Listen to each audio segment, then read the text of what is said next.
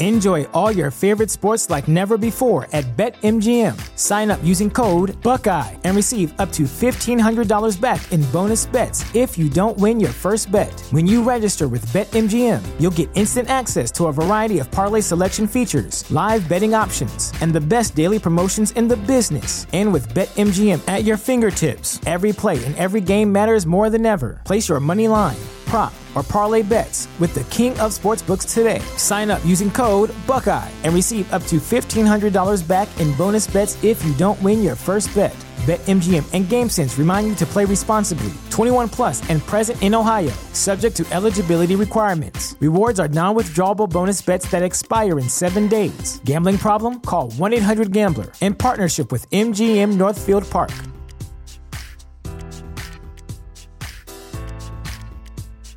Save big on brunch for mom, all in the Kroger app.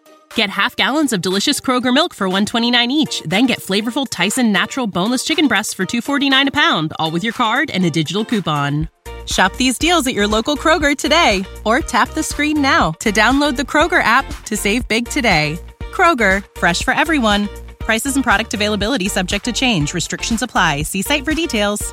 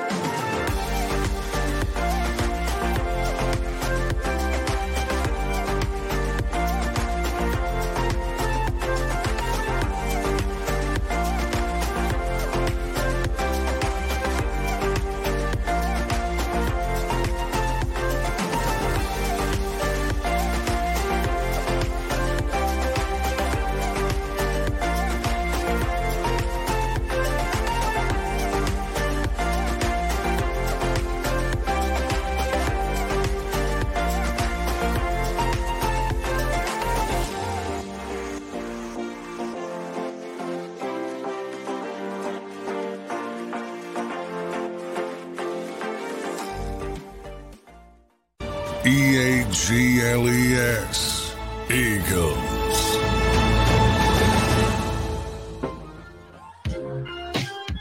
Friday. What? Friday. What is it? What is it? Okay. Yay. Okay. Welcome in. Hi, everybody. Happy Friday, one and all, to all who celebrate. We are Sports Take, Jacob Sports YouTube Network. He's Derrick. I'm Rob. What's up, Gunner Man? How you doing, my brother? I'm beautiful, man. I'm beautiful. We're all. I'm looking outside, man. I had to get up early 3 times this morning with this dog. Has some kind of virus, and it's raining, and I'm thinking it's a little cooler outside. This is like what we went through in June, man. August is supposed to be the hottest month. Yeah. We're the high today. We're looking at like 80, 81, and overcast the rest of the day. Where we're at. Yeah.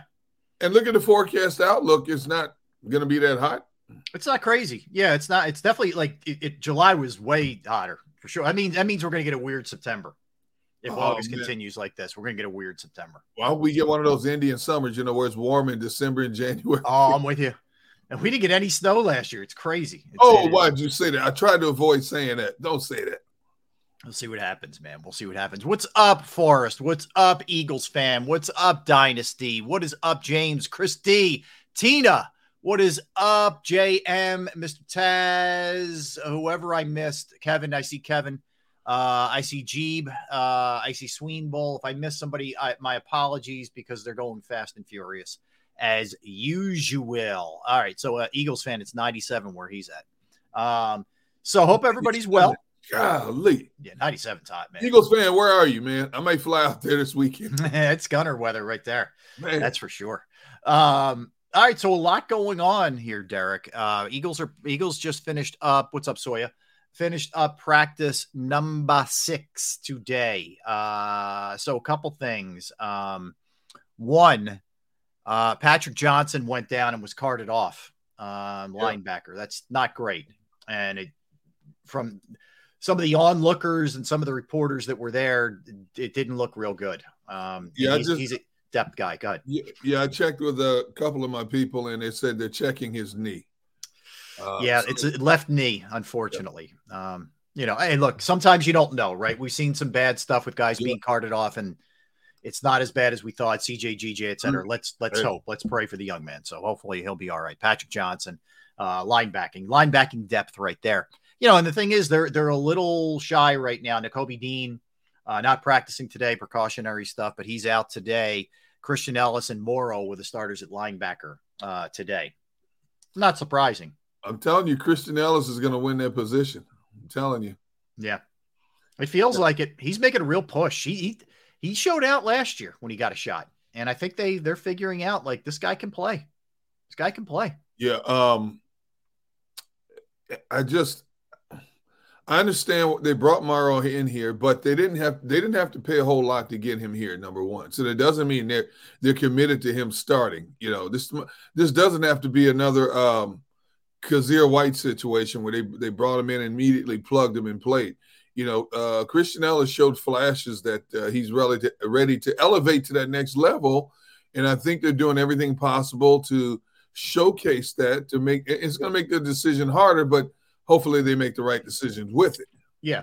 No, look, I agree. And it's if there's any spot, I would say that in safety, but if there's any spots that are doable where there's some competition, it's those spots, right? I mean, that's something that I think is a distinct possibility that that you could win that thing. I know it's not etched in stone by any stretch. So, hey, go get it, man. Go get it. If you're that guy, they'll find you.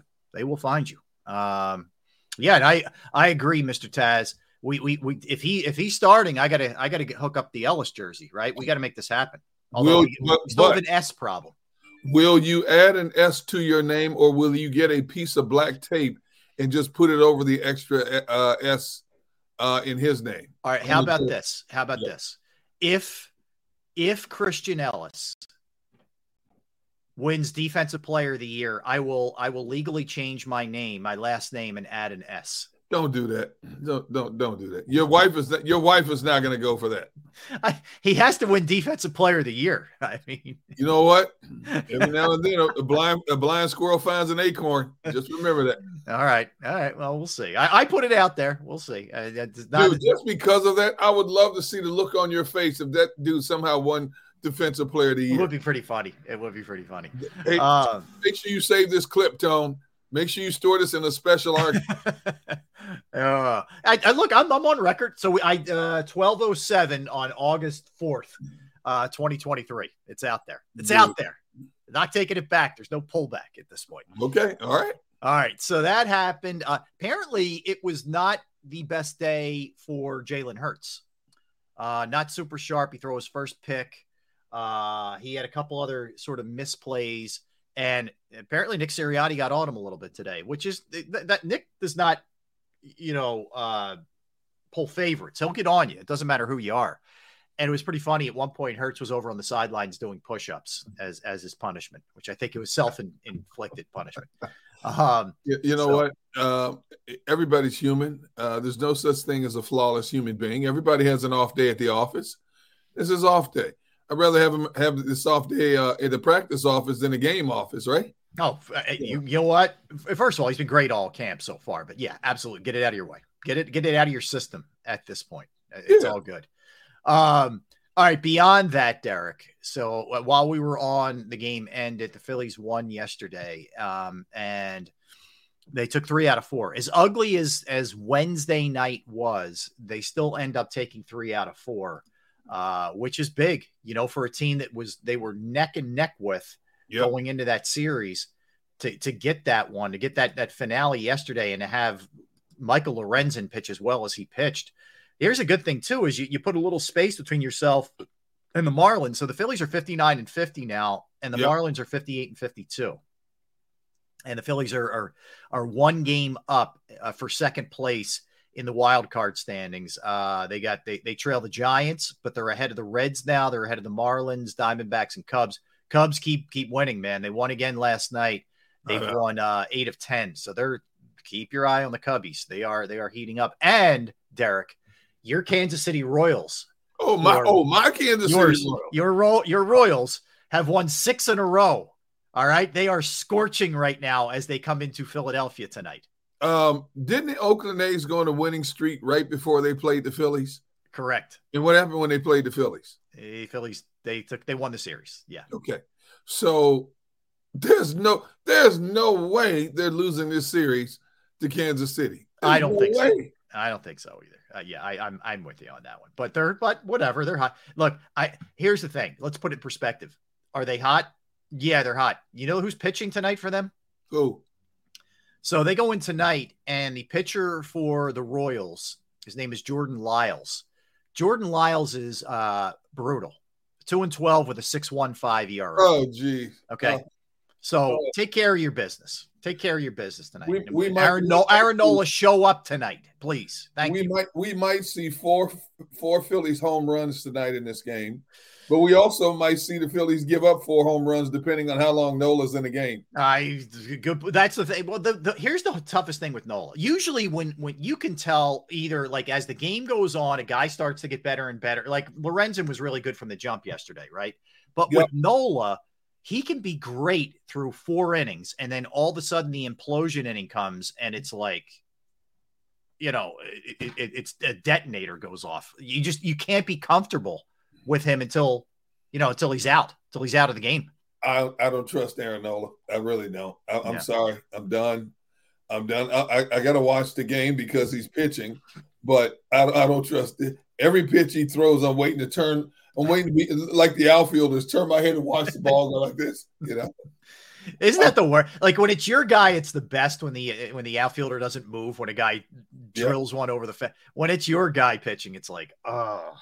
I almost feel like as an outfielder, you should give it like a half an effort, even though it's like in the upper tank, just to make your guy look a little better. Yeah, see, William Stark says Nola, no HRs tonight. Yeah. I wouldn't put money on that. I know. I'm going down to the game. I'm going down to the game, Derek. So are you really in the rain? You going down in the rain? I don't think it's supposed to. I think it's going to just be kind of like overcast. I think. Do you get free tickets? Maybe. No comment. Next question. Man. So we'll see. I'm hoping. Look, if it's the Royals, can I get a freaking win? Can I go to see a win, please? The last time I went, they were up and then they fell apart against the Braves. So I need a win, Derek. Okay, I need a win. We'll see. We'll see what happens. They should sweep Kansas City. I agree. Look, minimum 2 out of 3 should be a sweep. No, I'm not giving. No, that's letting them off. You're not even going minimum. Okay. No, that's letting them off the hook. They should sweep Kansas City. No, I got you. Who's Kansas City beat during this 6-game winning streak of theirs? Let's see. Who have they Royale with cheese? Who have they beaten here? They've beaten the New York Mets, El Stinkos. Okay, we know that. Yep. They beat a decent Twins team. The Twins are okay. Twins are okay. Right. So that's who it's been. It was the Twins and the Mets. Yeah. A couple 2 extra inning games mixed in there too. So they won 2 straight series? That's what it is. Yep. They lost 2 out of 3 to Cleveland in the previous series. Then they won 3 straight against the Twins and then 3 straight against the Mets. That tells you more about the Mets than it does anything else. All right, let's be real. They got a bunch of AAA players. Mets are in, tea times are made, for the Mets. That's for sure. All right. Did you watch any of the Hall of Fame game last night? Yes. Watched the first half and most of the names I'm going, huh? Yeah. Yes. But I had it on the whole game, but I watched most of the first half. Yes. I am a straight lunatic. I had it on I watched the whole game. You're a sick individual. I know it's not, I'm not proud. Hey, your boy, the Milf Hunter dropped a dime though. Milf Hunter threw. It was probably the best pass that I've seen him throw in his NFL career. Yeah, it was nice. Malik Taylor, he dropped. It was a good throw, to his credit. And guess who called the play? Yeah, baby. Aaron Rodgers called it. Coach Rodgers. Yeah, he was actually. He's so, you never know what you're getting with him. He was very engaging last night. They did a sideline interview with him, and you could tell he was in a good mood. Yeah, and he was actually very insightful and very he was good. Like when you get that guy, he's likable. Yeah. Some of the other stuff, you're just like, dude, enough already. But he was very good last night, and I will say this: Wilson and all the players too have gone out of their way to say that like he's really taken to the mentor role. And Wilson said he's gone above and beyond, like things he absolutely didn't have to do for me, he's doing for me. So I like that. That's pretty cool. I'm telling you, he's trying to change his image because this is a breath of fresh air for him. Yeah. He is on a team that's loaded. He didn't just get traded to any team. Right. He got traded to a team that's loaded. And all they needed was that the only missing link was that quarterback, and he's it. And, he's embraced the culture, embraced the city. Yeah. For a guy who spent 18 years in small town Green Bay, he's really embracing the bright lights of the big city. The extra amount of media at the practice sessions, taking in the nightlife at games and theater plays and stuff like that. Yeah. And going out with the guys. Like he and Sauce Gardner were to Nick's game. He's really found a bond with the young guys. It appears too, which is cool. Sauce is like 23. He's 39. So right. You're right. He's making himself one of the boys. He's walked in there. He's not portrayed himself as I'm bigger than the moment. No. And I'm sure there are players that say, you know what? Some of the stuff I heard about him so far is not true. Right. It's good for him. I mean, look, I think he also knew like people were sort of getting Aaron Rodgers fatigue. You know what I mean? It was getting kind of tiresome and old. So that's some self-awareness there. So that's good. Good for him. And during his interview with NBC, he was very complimentary of Green Bay. I'm sitting there waiting for him to take a shot at Green Bay. No, he gave Jordan Love a nice shout out too. Yeah. Yep. Very complimentary of his past and his present. Yep. And I'm just telling you, he's like the poster boy now for what's supposed to be right for a franchise quarterback. Yeah. Yeah, I hear you. It'll be interesting to see what ends up happening there with him. Hey, good news here, Derrick. Good news. Jeff McClain reporting or just tweeted out correction, because he said originally it looked like it was going to be pretty serious, potentially season-ending, the injury to Patrick Johnson. Correction, Patrick's injury isn't considered serious, sources said, still waiting on further testing. That's huge. That's very, very good. That's good, but I need a final determination, Rob, because how many times have we seen guys go down, grab a knee in a game or practice, get up, walk off the field, or slowly jog off the field? Yeah. And the next day you find out he's got a torn ACL. No, you're right. That's why you don't, until every test is in, you want to just wait. You want to be cautious. But again, hopefully that's, it's just something was a scare, right? Hopefully that's all. Yes. This was interesting because we've talked about this quite a bit. So Dallas Goedert was on the midday show with WIP with Joe Giglio and Hugh Douglas. And he said, hopefully I can get past 1,000 yards this year. It's been a goal of mine for a long time. Hopefully I can stay healthy, play a whole year and break that. Hopefully I have 100 catches, and hopefully this year me, Smitty, and AJ can all surpass 1,000 yards. Look, I say, you know what I always say with him? Here's the key number: 17. Play 17 games. He gets 17 games. Anything can happen with his ability. True, but who's getting most of the throws? Well, I was going to say that's the problem. It's not a problem, but that's the quandary that you're in if you're him, because AJ and Devontae are getting more balls than you're getting. I mean, plain and simple, they're getting more targets than he's getting. Well, not only that, but when you look at the caliber of some of the defenses they're playing, I believe he's going to have to stay in and help block it more than he wants to be honest. That's true. And then you're right. Add to that Swift's going to catch more too. Yep. That's so I mean, nothing's impossible, but I don't think it's likely. I think more in the 65 to 70 range is a good target number for him. Yeah. I love his lofty goals, but when you got two guys who are 1,000-yard receivers and the quarterback's looking for them first, and then you got to swing it out of the backfield to Swift, there ain't enough balls to go around, man. There just isn't, And if you got a team that's going to press Jalen Hurts more and send an extra attacker, you got to keep the tight end in the block. Yeah, that's a good point. That's a good point. And this is too, Derrick, where numbers can sometimes be a little deceiving. Here's what I mean by that. If Dallas Goedert was on a worse team and they didn't have the outside weapons or whatever, he'd have a real good chance of getting over 1,000. Absolutely. But, deep down, if you asked him, I know he says this, and this is great for his individual goals. It's great. if you said to him, hey, man, you have great players around you that could win you a Super Bowl, would you rather have that, or would you rather be the main target and get 100 catches? I know for a fact the way Dallas Goedert is, he would say, give me what I have. I don't want to change anything. So yeah, he wants that chip. He'd like to get that chip.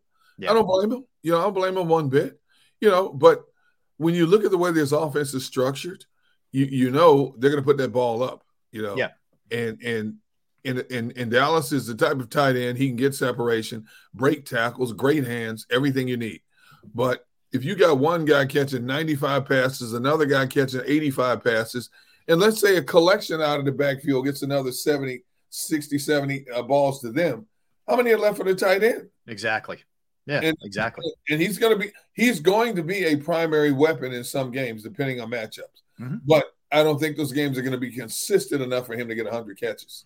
Yeah, I mean, if you look at not that this matters all that much, we're just going off of what he said. But if you look at last year, statistically for him, if you prorate it out he only played 12 games. You remember he missed 5. So if you prorate out what he did, 55 catches, 702 yards. Yeah. If you add 5 games to that, he probably gets pretty close. I don't know about the 100 catches. I'm saying he might get close to 1,000 if he plays 12 or plays 17 instead of 12 last year. But it's hard. There's only so many balls to go around. Absolutely. So we'll see. We'll see what ends up happening. But yeah, I mean, some good points in the chat. If the Eagles are in closer games, you may be throwing a little bit more, which could open it up a little. Could be. For sure. And, you're going to be going against better teams you might have to match, especially early, tit for tat. Like you might have to just go out there and score a lot and go back and forth because the defense isn't quite where you want it to be yet. Right. So that's a possibility. So I don't care. Look, to me, I could care less. I know it's important for these guys, either with bonus clauses or just from a pride standpoint. I don't care who gets the throws. I don't care how it works out. I don't care whatever it takes. I don't care. Long you get that W, baby. Get that W. I mean, you think about when you have that tandem that they have with A.J. Brown and Devontae Smith. I mean, that's nasty. That is just nasty because I think both guys are just getting better, especially Devontae. Yes. There's no question about it. What did they catch? 88 and 95 balls. Add that number up. Seriously. That's a lot of passes. And those are just catches. That's not including targets. Yeah, that's 183, whatever it is, off the top of my head. So couple in the amount of targets they got, and then the amount of targets that Swift. You want to hear the target number? You ready for this? 145 and 136. There you go. See? Whew. And how many total passes did Jalen Hurts throw in the season? Jalen threw he threw 460. So half of them went to the 2 wide receivers. Yeah, I mean, so you get beyond that, you had let me see receiving. 55, let's go target. 69 for Goddard, 51 for Watkins, 29 for Gainwell, Pascal got 19. Stoll 14, Calcaterra 9, Miles Sanders 26. It's a real low number for everybody once you fall off of that. Yeah. Once you get off the top 2, it is. And then what did Goddard finish with last year in 12 games? Was it like 55 or something? 55, right on the number. 55, 702 yards, 12.8 yards per catch, which actually was 3rd on the team. He averaged more yards per catch than Devontae because he is so strong, after catching the ball. He's tough guy to bring down. Well, let's see, 55 catches in 12 games. If he had played another 5 games, he might have had 70, 75. Yeah. So that's why I said that's a good number for him. It's great. He gets the 70. I mean, that's all good. Yeah. As far as I'm concerned. All right. You ready for a countdown? I haven't given you a countdown in a couple of days. Here we go. Are you prepared? 34 days until it gets real, Derrick, until we start playing football. 34. That means it's 32 days until the season kicks off, since it kicks off on a Thursday. Well, I think the 34 is for that Thursday. Oh, okay. I thought you meant I'm saying NFL. Sorry, NFL. Okay. Exactly. Yeah. Season kicks off Thursday. Okay. Lions and the Chiefs. Yep. Lions and the Chiefs. Man, that's going to be some kind of game. I can't wait to see that. Yeah, I'm excited for that one. All right, so here's a weird off-the-wall question. I usually give you the Eagles question today. I'll give you something a little bit different. I'm totally off the top of my head and off the top of your head. So 34 days. When I say the number 34 in the NFL, who stands out to you first? First name that comes to mind. 34? Yeah, I got one that leaps to mind. I'll give you mine, and then there's a bunch you could play off. Walter Payton. Okay. Walter Payton. Arguably the greatest player to wear that number. I think he is, for me, he's right there in terms of the most fun guy to watch that's ever played in the NFL, Walter Payton. Earl Campbell. Yes. A couple good ones, right? A couple good running backs. I mean, you're either going to get running back or defensive back with that number. Forrest Hill said Ricky Williams. Ricky Williams did wear that number. That is correct. That is correct, Forrest. He wore that. He wore 5 in college, and he wore 34 in college to honor Earl Campbell, who was also a Texas guy. Yep. Eagles fan. Great one. Bo Jackson. Absolutely. Good one. Very good one. Dank. Reno Mahe. Oh, that's funny. That is funny. What was where I saw another one that was good here. Hold on a second. Where was it? Debo says Paul Pierce.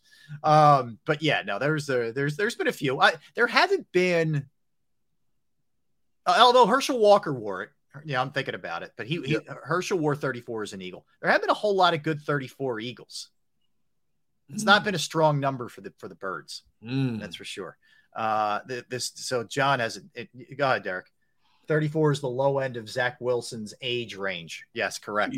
He likes him a little bit older than that. That's too young. I think that's too young for him. Yeah, that's too young for the MILF Hunter. All right, let's take a break and let's come back and guess who we have today, Derrick. We have a big show today. Oh, yes. Ray Didinger, okay? Pro Football Hall of Famer, the Diddy, will join us when we come back. Syl says Roy Halladay, exactly right.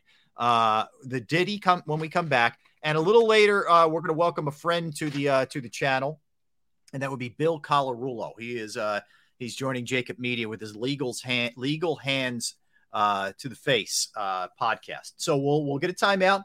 The Diddy when we return. Don't go anywhere. That's Derrick. I'm Rob. We are Sports Take, Jacob Sports YouTube Network. I want to tell you about Bravo Pizza. In fact, I was there last night. Last night I got the wings and the fries, and they were killers. Absolutely killers. Absolutely awesome as usual. Bravo Pizza of Havertown. I've been going there since I was a kid. They've been family owned since 1985. Alex and the crew just continue to crank out great fresh food every single day. They have 20 different styles of pizza daily. They have slices to go. They have the specialized pizza, however you want it. But like I said, they don't just have pizza. They have fresh pasta, sandwiches, wraps, salads, and the wings that I had last night. Bravo Pizza is also committed to the community. They have fundraisers for charities, schools, little leagues, where the proceeds go to those organizations. You can follow them at the Bravo Pizza of Havertown on Instagram and Facebook for daily specials and promotions. They're at 1305 Westchester Pike, Manoa Shopping Center, Havertown, Pennsylvania, 610-446-3810, 610-446-3810. That's how you reach them. Let me give you a little more on Bravo Pizza of Havertown.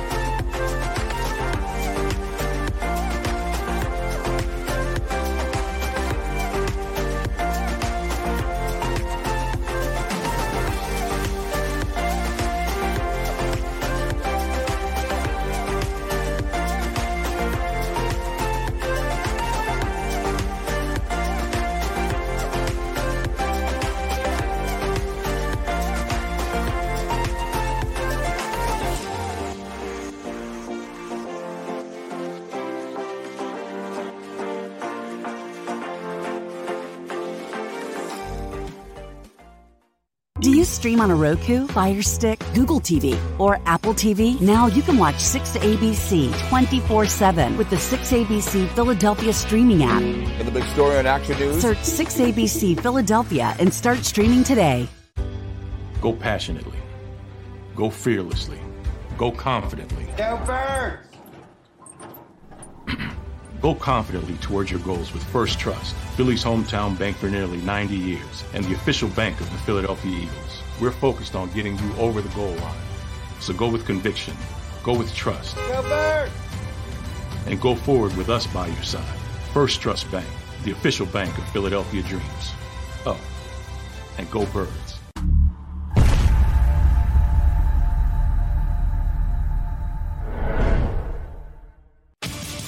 The greatest fans on earth. It's a bold statement, but would you expect anything less from Philadelphia? 58 years of heartache creates a toughness, a grit, a resolve not found in most. Sure, our prayers were answered, but now that we've had a taste, we're looking for more. Pondley Hockey, official partner of the Philadelphia Eagles. All right, did you know I was the Mommy Slam Dunk champion? Really? Yes, really, don't sound so surprised. Let's see it. Oh, you're ready. All right, here we go. Let's hear the crowd. So go to right, I go to left, fake 'em out. Mama, go up, up, up. She did it. Again? You can't avoid gravity, but United Healthcare can help you avoid financial surprises by helping you compare costs and doctor quality ratings. United Healthcare. Uh-huh. EAGLES, Eagles.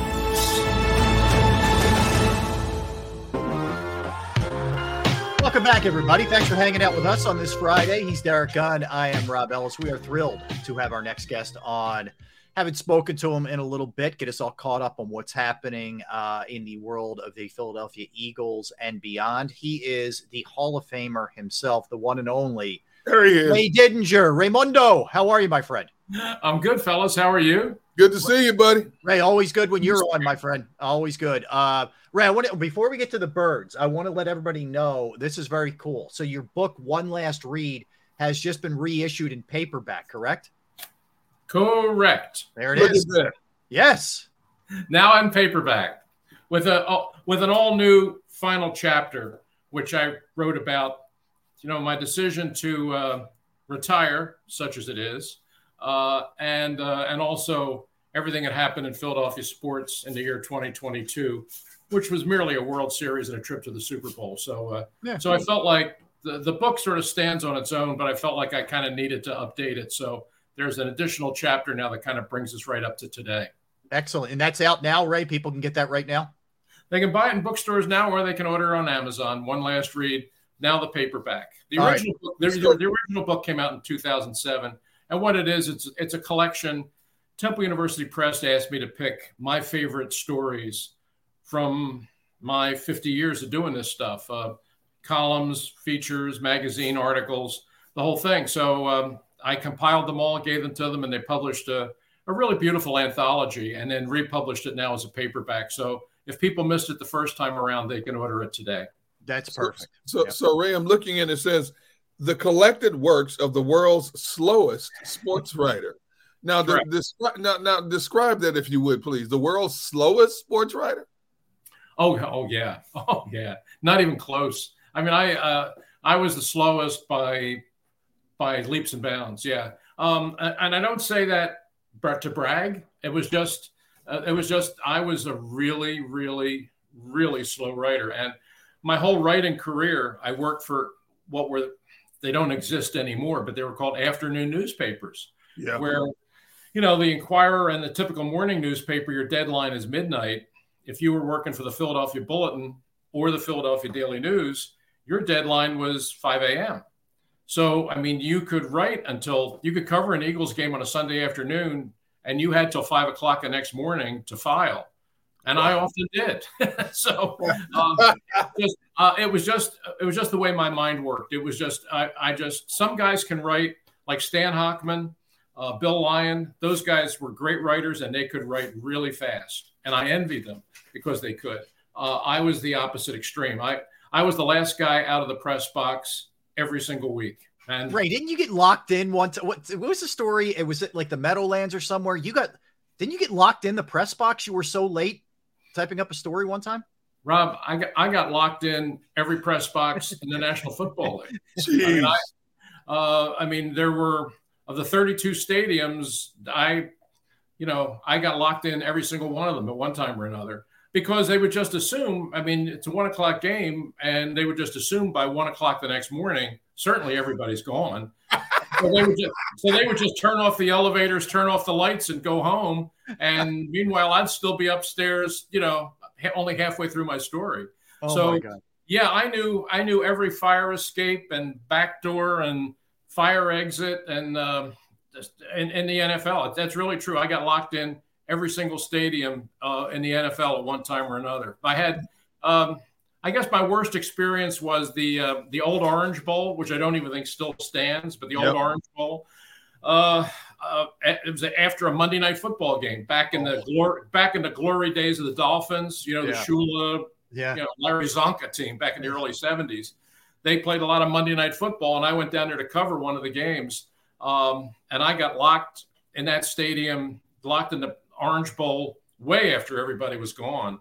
And it was like 5 o'clock in the morning, and I come down and every gate's locked, and I had to climb over the cyclone fence. Oh my goodness! over the barbed wire, which there was barbed wire around the stadium at that time. God. Carrying my briefcase and my typewriter. Oh. Did you ever miss? Those are the things they don't teach you in journalism school. No, you didn't learn that at Temple. No. Did you ever miss any deadlines? What's that?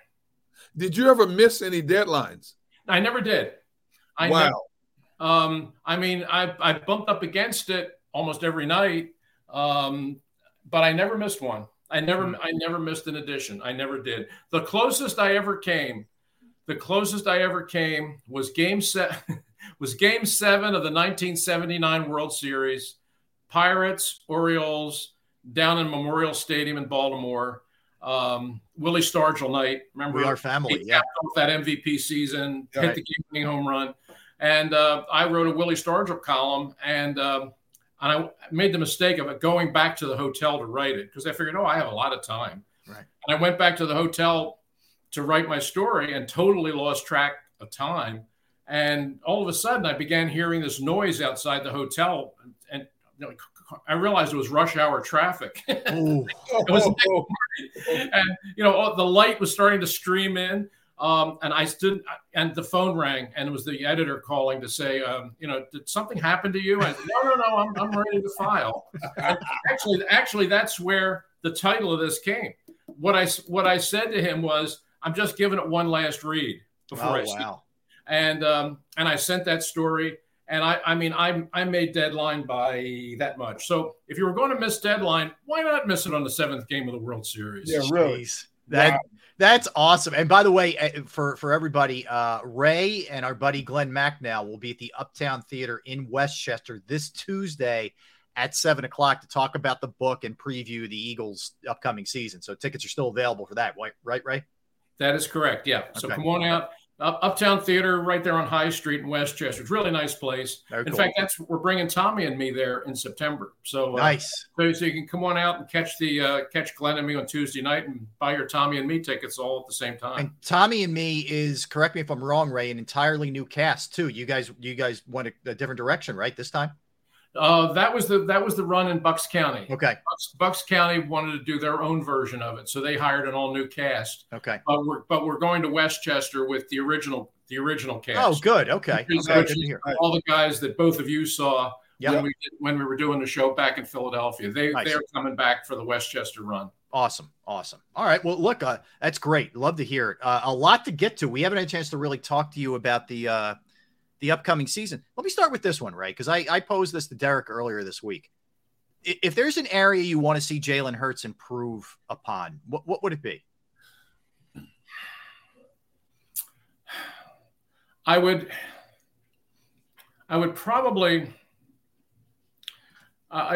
probably be in the area of running less. I think it's a less is more kind of thing with him.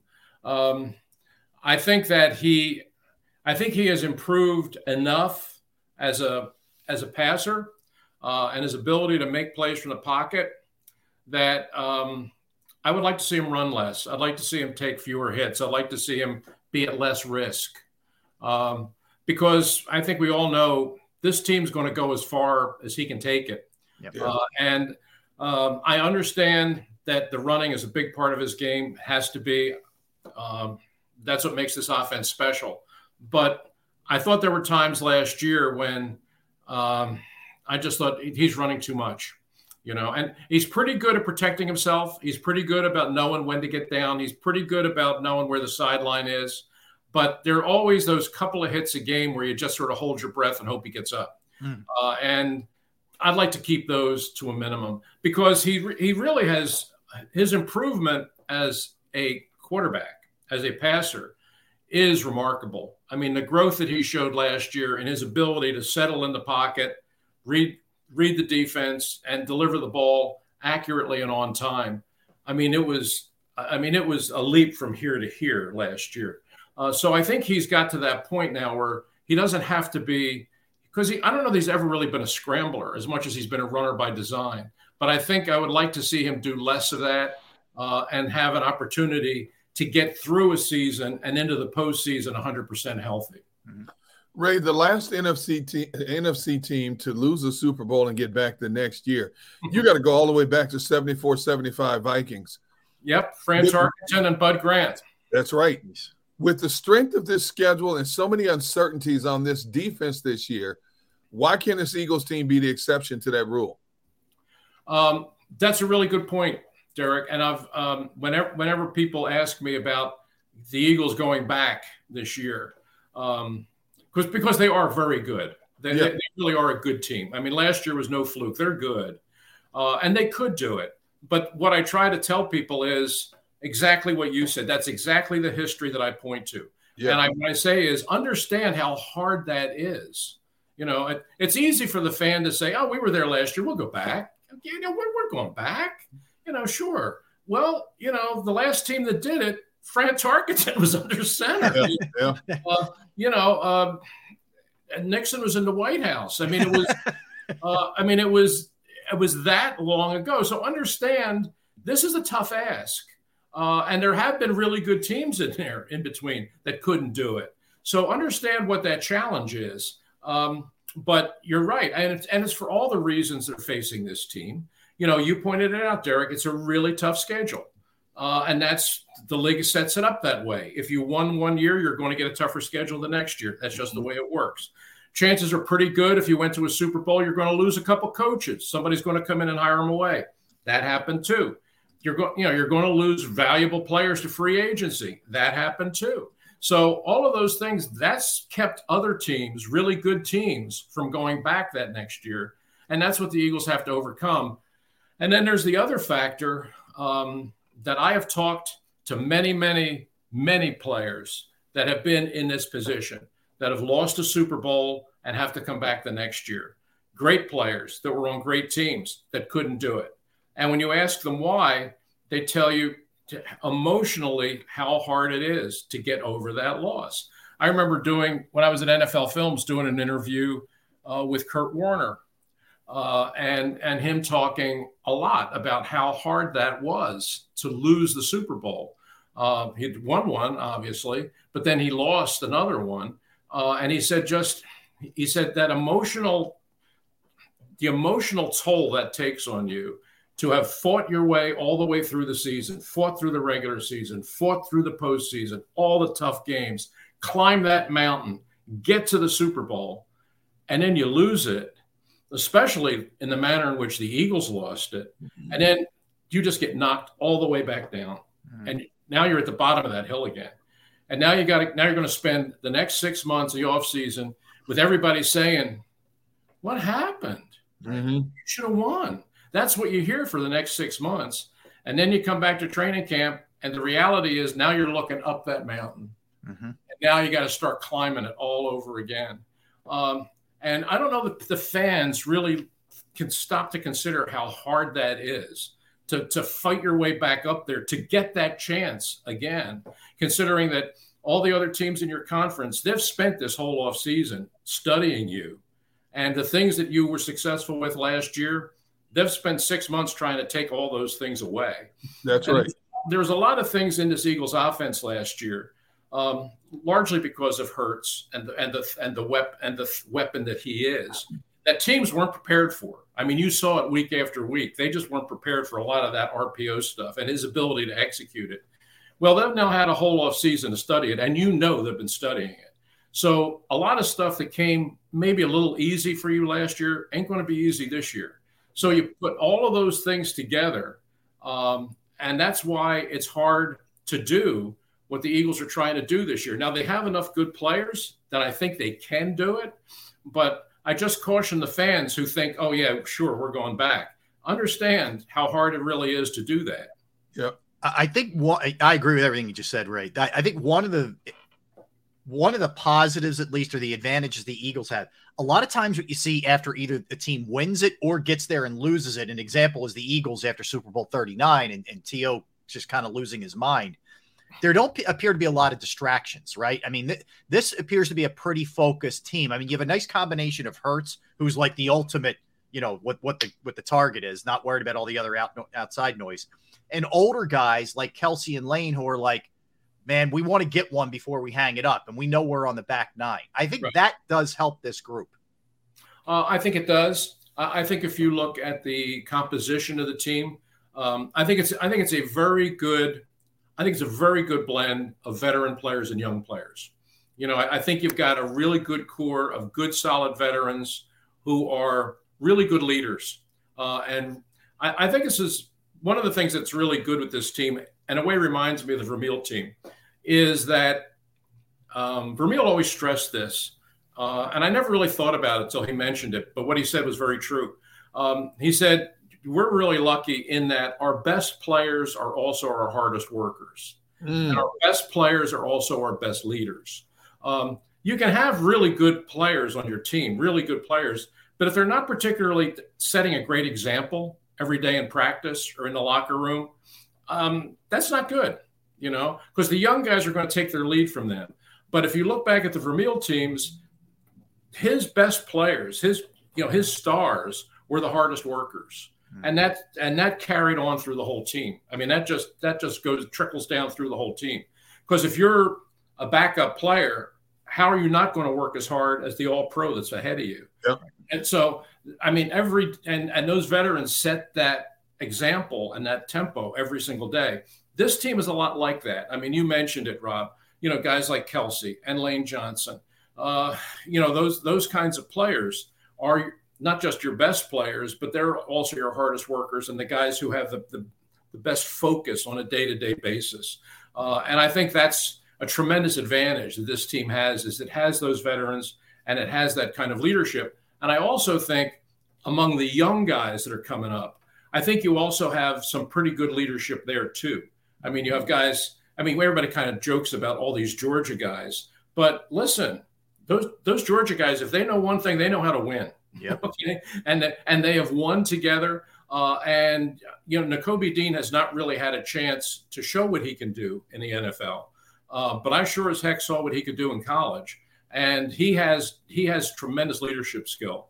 And this year, he's going to be on the field often enough and long enough to be able to demonstrate that.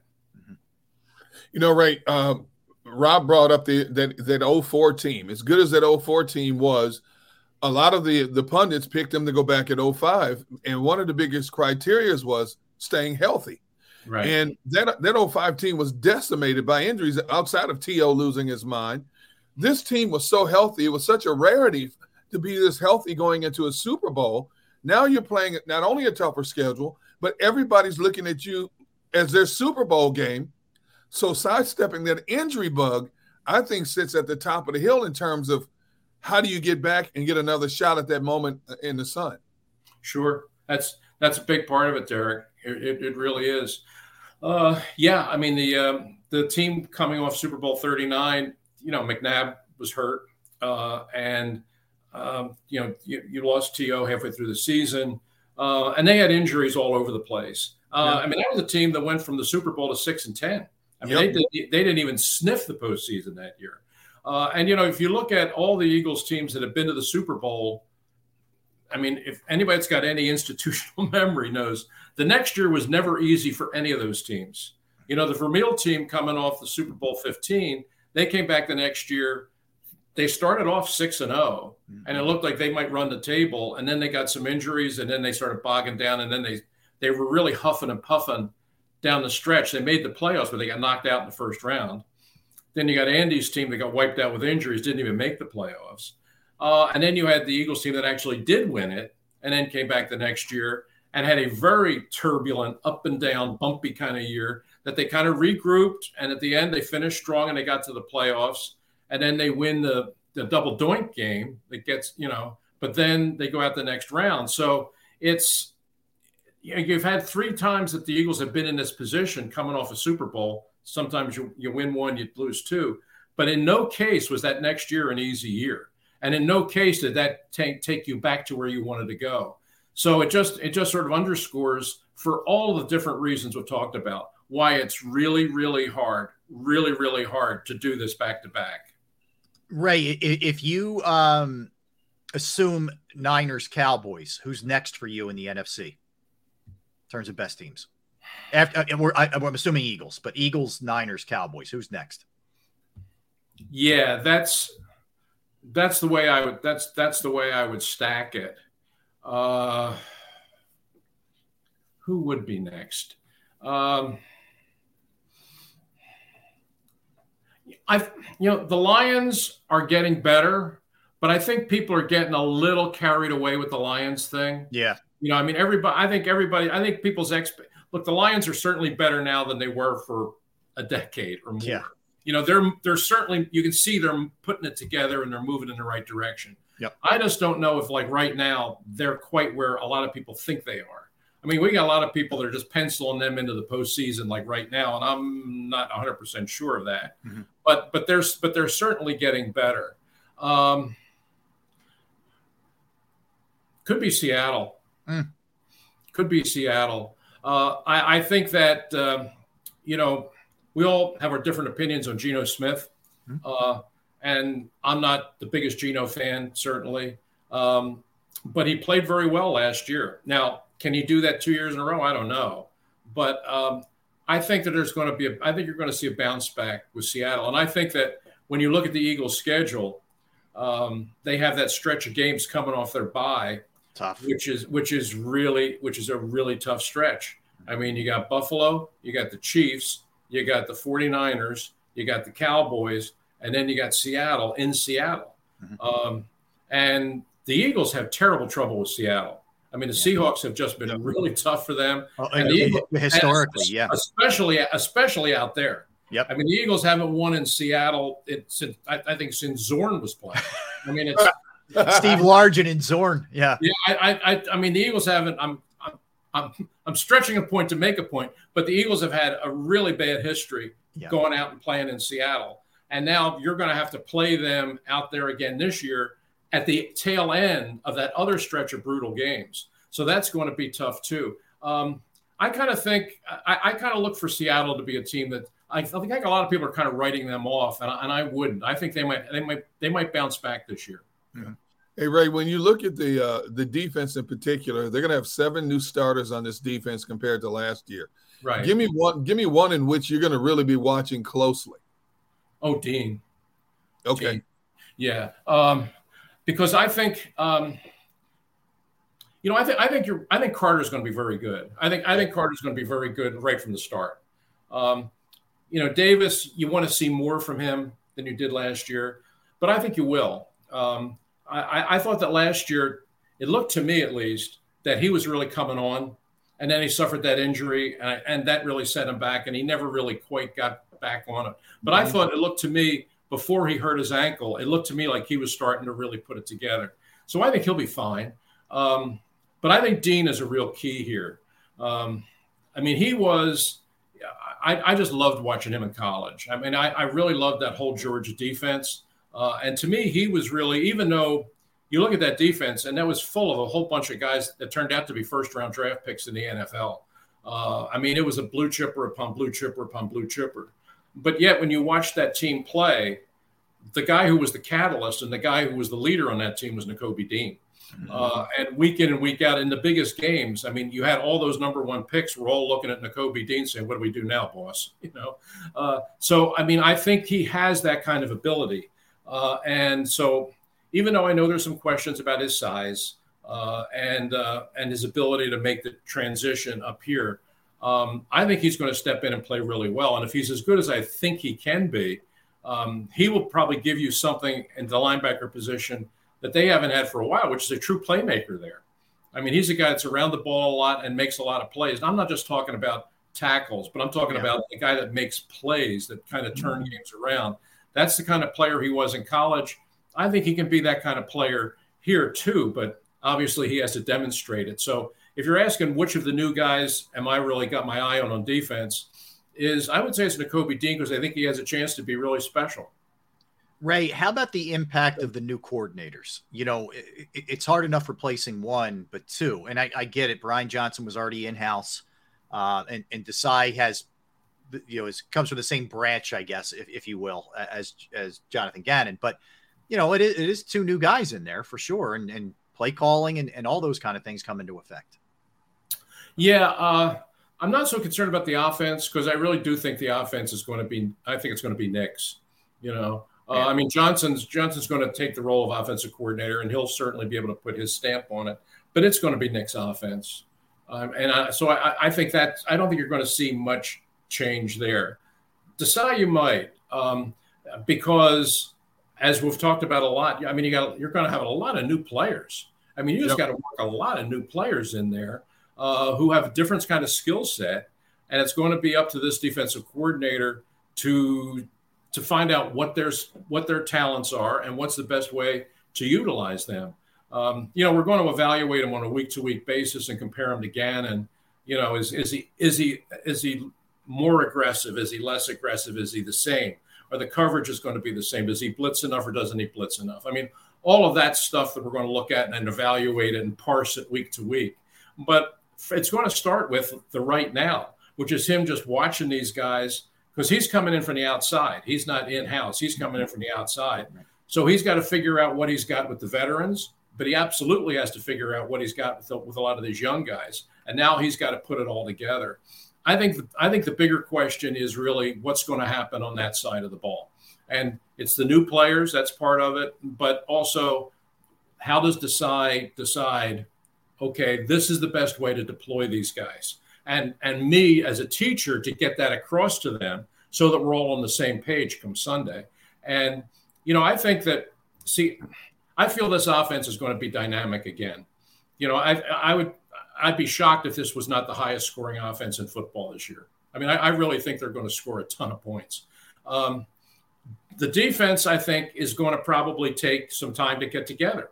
I think probably it's going to be a 5 or 6 week kind of trying to figure out who we are and what we're doing. And then the second half of the year, when the schedule gets tougher and you start moving towards the playoffs, then I think they'll have time to get this whole thing together. But the first half of the year, I think it's going to be kind of a work in progress on that side of the ball. But the good news is I think they're going to score enough points that they'll probably be able to deal with that. Ray, don't you think it's a weird dynamic? You have a new defensive coordinator and they bring in a former defensive coordinator as the coordinator's consultant. You bring in Patricia to consult, decide who's your coordinator. That's a weird dynamic, isn't it? It is. It is. And just, there are a lot of people who are still scratching their head and trying to figure out what Matt Patricia's doing here.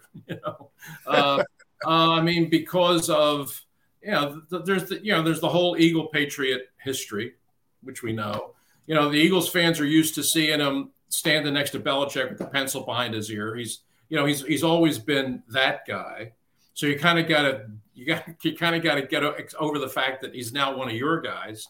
But I think that and everybody, of course, remembers what a disaster things were when he went to Detroit and that whole thing just imploded. And then last year he goes back to New England and they try to, like Juan Castillo, him and put him on the other side of the ball. How that went.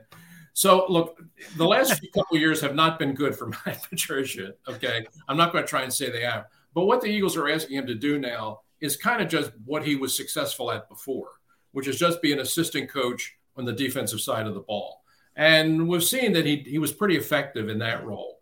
And, if I don't know where, everybody's saying the right things about the relationship between he and Slay. I mean, it's a matter of public knowledge that they did not have a happy time in Detroit. Where does that stand now? I mean, they're both saying that's forgotten, it's all behind us. Maybe, and we hope that it is, but we'll see about that. But I have to admit, when they announced they were hiring Patricia, I was a little surprised. But I know in football circles the regard that he had back when he was calling defenses with Belichick. He was very well thought of by people around the league. Now you're asking him to just go back and kind of do that again. And, let's see. Let's give it a chance and see if it works. Ray, last one for me. I know how in-depth you go on the draft and how much you pay attention to college football. What do you think about Nolan Smith? How do you see him now? How do you see him projected? What did you think about where they got him at 30? Just give me your breakdown of Nolan Smith. It was, first of all, Howie had a great draft. I think, A+, it really was. And that was part of it. Getting him at the bottom of the first round. I certainly never thought he would go beyond 12, 13. I mean, I thought he was right in the middle of the first round.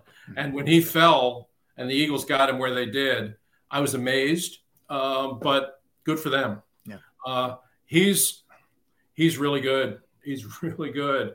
There aren't many guys his size that can move the way he can move.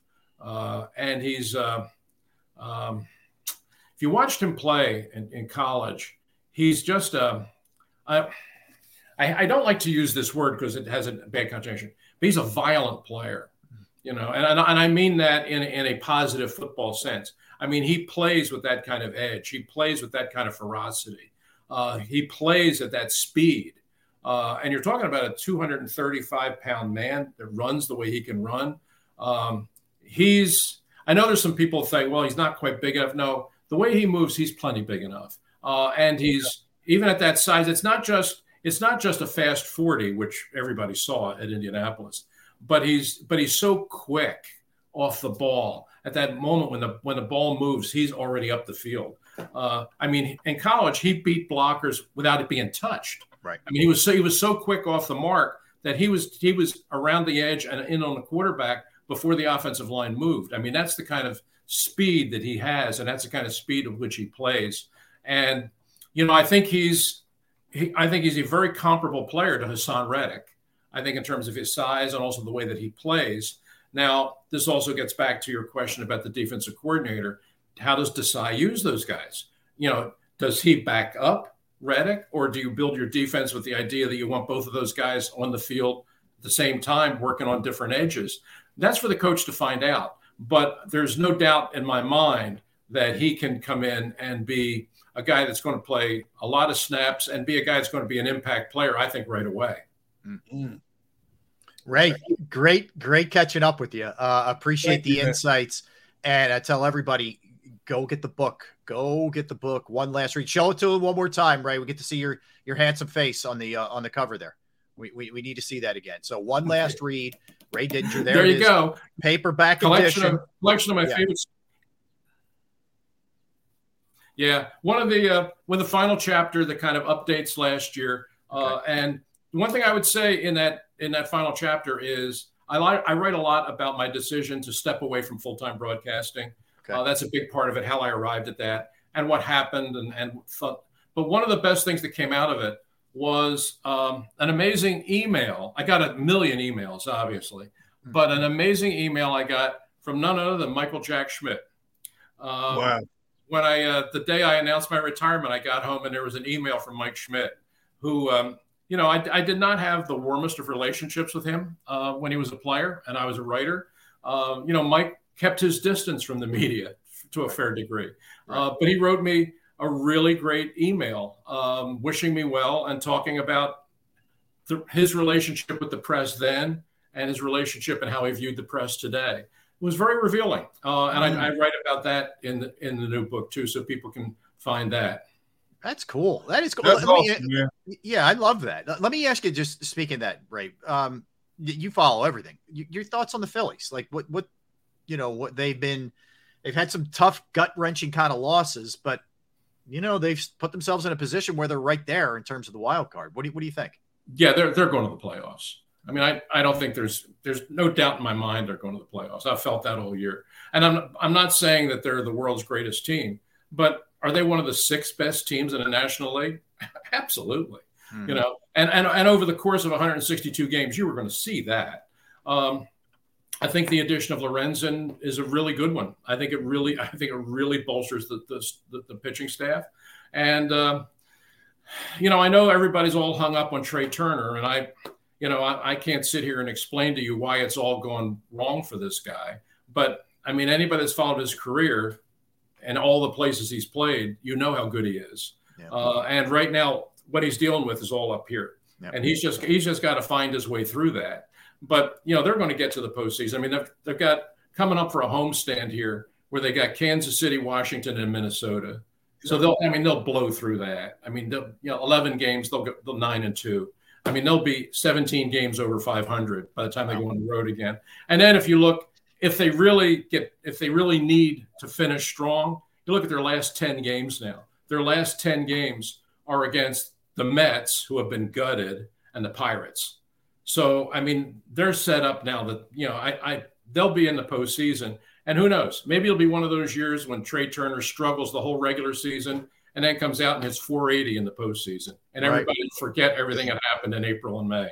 Right. Would you let Trey Turner sit for a series? See, Rob said 1 or 2 games. I said they're about to play Kansas City. They could beat Kansas City with the scrubs. I would let Trey Turner sit the entire series just to sit, watch, think, observe, and work on the little fundamentals and mechanics that have been plaguing him. Well, he's working on it. I mean, you've heard all the people that are around the team say he's in the batting cage before every game and after every game. I mean, he's just trying to work it out.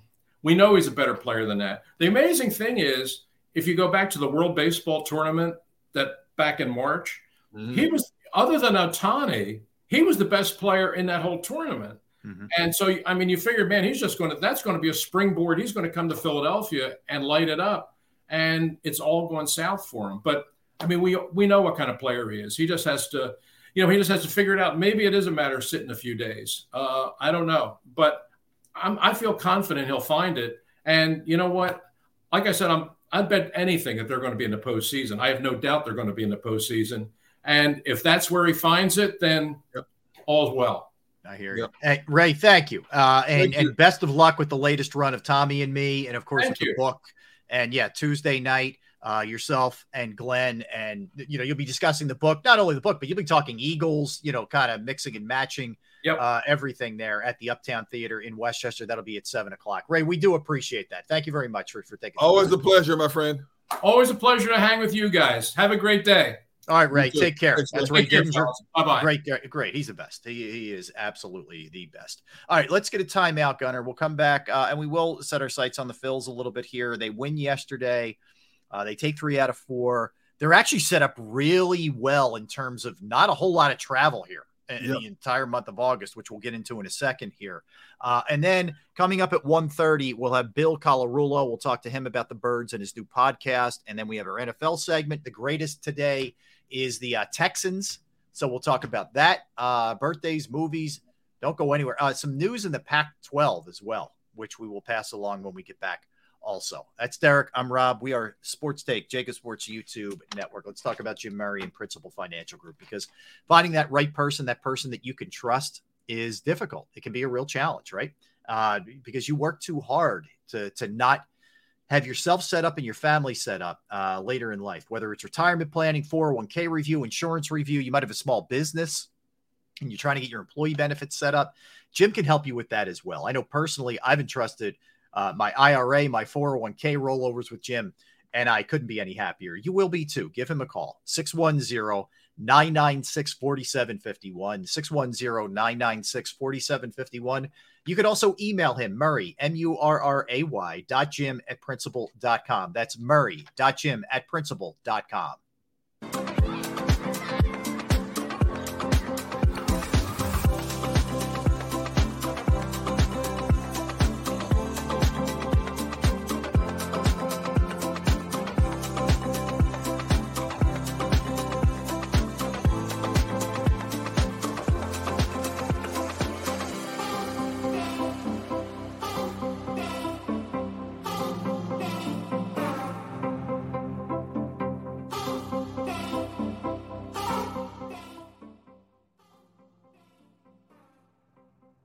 If you own a company and you're not producing a podcast, you're missing out. The public consumes messaging when they're ready. Join the professional podcast network of companies and let Jacob Media Partners put you in the podcast arena. Come to our professional studio, or we'll come to your place of business and professionally produce your company podcast. Call Jacob Media right now at 267-261-3428. 267-261-3428. Heading down the shore, have a ball once more. Here, imaginations run wild and time stands still. Because here, you can find the best of the Jersey Shore, all on one 5-mile island. So leave the old you behind and get lost in the woods. Wild, wild, wild wood days.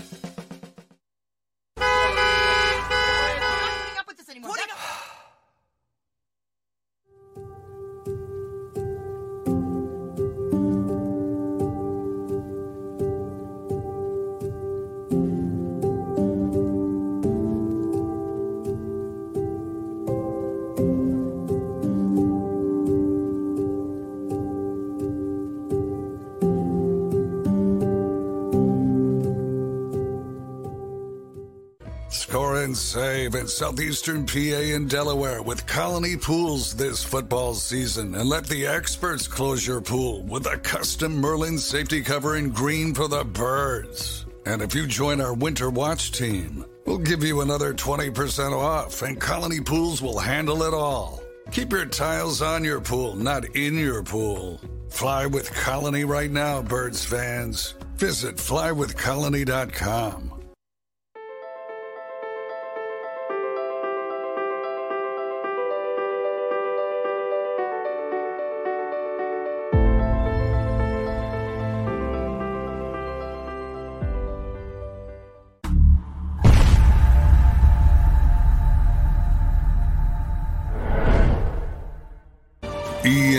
EAGLES, Eagles.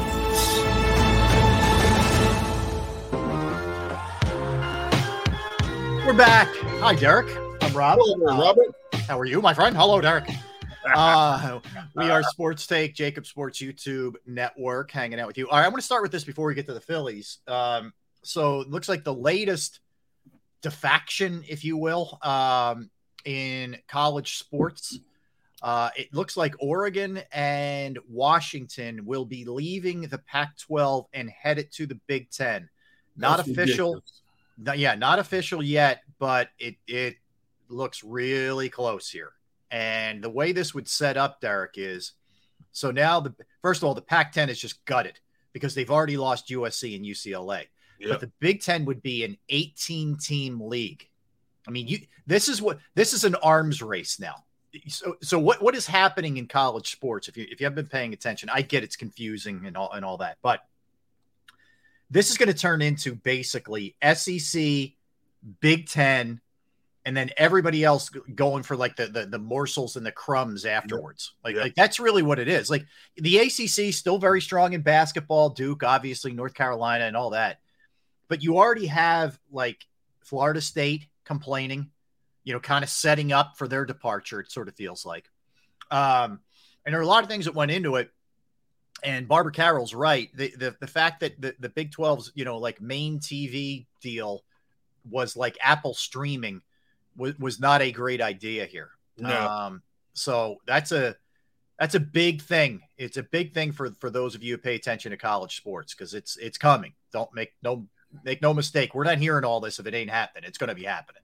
Well, you mentioned the 4 teams that are defecting to the Big Ten, and then it came out yesterday. Arizona State is now talking about going to the Big 12. So that conference is going to be even gutted even more so. Yeah. Now, what are they going to do to replenish the stock? Because any team they bring in that region is not a marquee draw, whether it's locally or up for television. Yeah. They don't have the historic teams anymore. So I don't know what they're going to be right above Division II.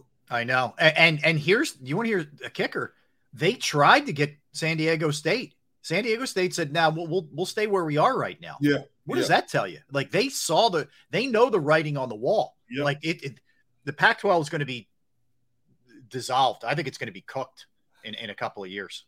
Then that means those teams that are left are going to be playing independent schedules possibly for at least a year. Yep. Until they can somehow jump into another conference. Who knows? The remaining teams might join Arizona State and jump into the Big 12. Arizona is about to go to the Big 12, right? That's it, Arizona. Okay. Yeah. And they have the same regions. I don't want to get too far in the weeds in this, but they have the same regions as Arizona does, which means Arizona State's probably going to follow suit. They're not going to lose that rivalry, I don't think, at least, and not be in the same conference. So you're going to be down like Arizona, Arizona State, UCLA, USC, Washington, Oregon. I mean, good luck. Good luck trying to survive. There's nothing left. Exactly. Yeah, exactly. And I'm sure the Pac-12 teams that aren't going to the Big Ten go to the Big 12 because it will increase their money revenues, not to the magnitude of the SEC or the Big Ten, but it will increase their money revenues. And that's the bottom line. Yeah. It's about the almighty dollar. Dan, $55 million for SEC teams just for TV rights. And the Pac-12 will be able to stand up to some degree, especially in basketball. They have Kansas, they have Baylor, they have really good basketball teams. So, like, I think they can survive, especially if they're adding some of these teams. But you get beyond those 3 conferences, it's like, who cares? Really? I mean, who cares? Yeah. It's tough. One of the biggest travesties for the Pac-12 is a lot of their marquee games that they want to put on at 4:30 is going up against 7:30 games in the Midwest or the East Coast. Right. And then a lot of their primetime games are at 10 o'clock at night, and people are done with TV by then on a Saturday night. They're either out and about or they're heading off, to read or whatever they do, watch a movie, and plus, let's face it, the Pac-12, even with UCLA, USC, they're not the draws they used to be. They haven't been relevant nationally in a long time in football. The most talked about story out of the Pac-12 is the USC quarterback who's being projected as the number 1 player taken in the draft. Right, Caleb Williams. Yeah, exactly. That's it. One player out of the whole conference. And everybody knows this is it for them. They're gone after this year. Yeah. They're leaving in UCLA. Yeah, I agree with you 100%. All right, Phillies here, Gunner. So Michael Lorenzen, Ray referenced him when we were talking to Ray about the Phillies. 8 innings yesterday, 2 runs. I mean, that's a damn good debut. And now he's up to, in his last 8 starts, at 2.45 ERA. He was arguably the best pitcher in the American League in July. And now he carried it right over to yesterday for the Phillies. And, if Sanchez keeps – I know we're disappointed in Nola, but if Sanchez keeps pitching the way that he's pitching, adding Lorenzen into this, you have a deep rotation here. You got a lot of arms that you can throw at people here down the stretch. He got a lot of good good ground ball outs when he needed them yesterday as well.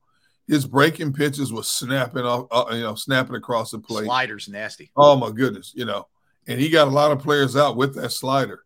And the fact that he went 8 innings, that's the longest outing this year for a Philly starter, isn't it? Mm-hmm. Yeah, he was great. I mean, he was great yesterday. I mean, and I thought it was really cool. Like, Thompson went to him, was like, "Yeah, you still good?" And he was like, "I loved it." I'm like, "Yes, let me go one more." That was in the 7th, and he went one more, and he got you to the 9th, which, Derek, they had destroyed their bullpen the night before in that mess of an extra inning game. Yep. So for him to go that long, and it only took Sir Anthony the 1 inning to close it out is huge for this team. That's why I said that if they could add an arm more so than a bat, a good consistent arm will help them overcome a lot of areas. Look, he held the hitters down yesterday. Yeah. And again, you get a key hit from the second tier guy, Brandon Marsh. Yep. They put him over the hump. Who keeps doing it, who keeps delivering. Him and Stott just keep doing it. And Bohm, So if you get a pitcher who can get, or a collection of pitchers that can keep you in a game, somebody in that lineup 1 through 9 is going to come through at some point. It may not look pretty. The top of the order is still struggling, and you got to figure, I know it's late in the season, but they've got to come out of this tailspin sooner, or soon. But until it happens, at least you got a very solid back end of your batting order that comes through with multitudes of clutch hits for you. Yeah, no question about it. So big win. And again, as ugly as Wednesday was, 3 out of 4 bottom line. And I mentioned this in passing. So the way that this sets up for them schedule wise is really good for this month. Okay. So they come home starting tonight, and it's Kansas City. I know Kansas City's won 6 games, but still you're home now for 3 against Kansas City. Yep. 4 against Washington, 3 against Minnesota. Then you hop on a really short, easy flight to Toronto for 2 games, just a Tuesday and a Wednesday. You get the following. You're off Monday the 14th. Okay. You go 15-16 at Toronto, come back actually, and then go to Washington, which is then just a train ride back. Then you're home again with a makeup game with Washington. And then it's San Francisco here, St. Louis here, the Angels here. That takes you all the way to August 30th. You're basically on a flight once just to Toronto. That's nice. You couldn't have asked for a better scenario, especially a team and the schedule, the way the schedule falls now. They've got to be, at least like Ray said, 15, 16 games over 500 when this is all said and done. This schedule is the rest of the way is so favorable for this team, especially now with another strong arm coming out of their pitching repertoire. Mm-hmm.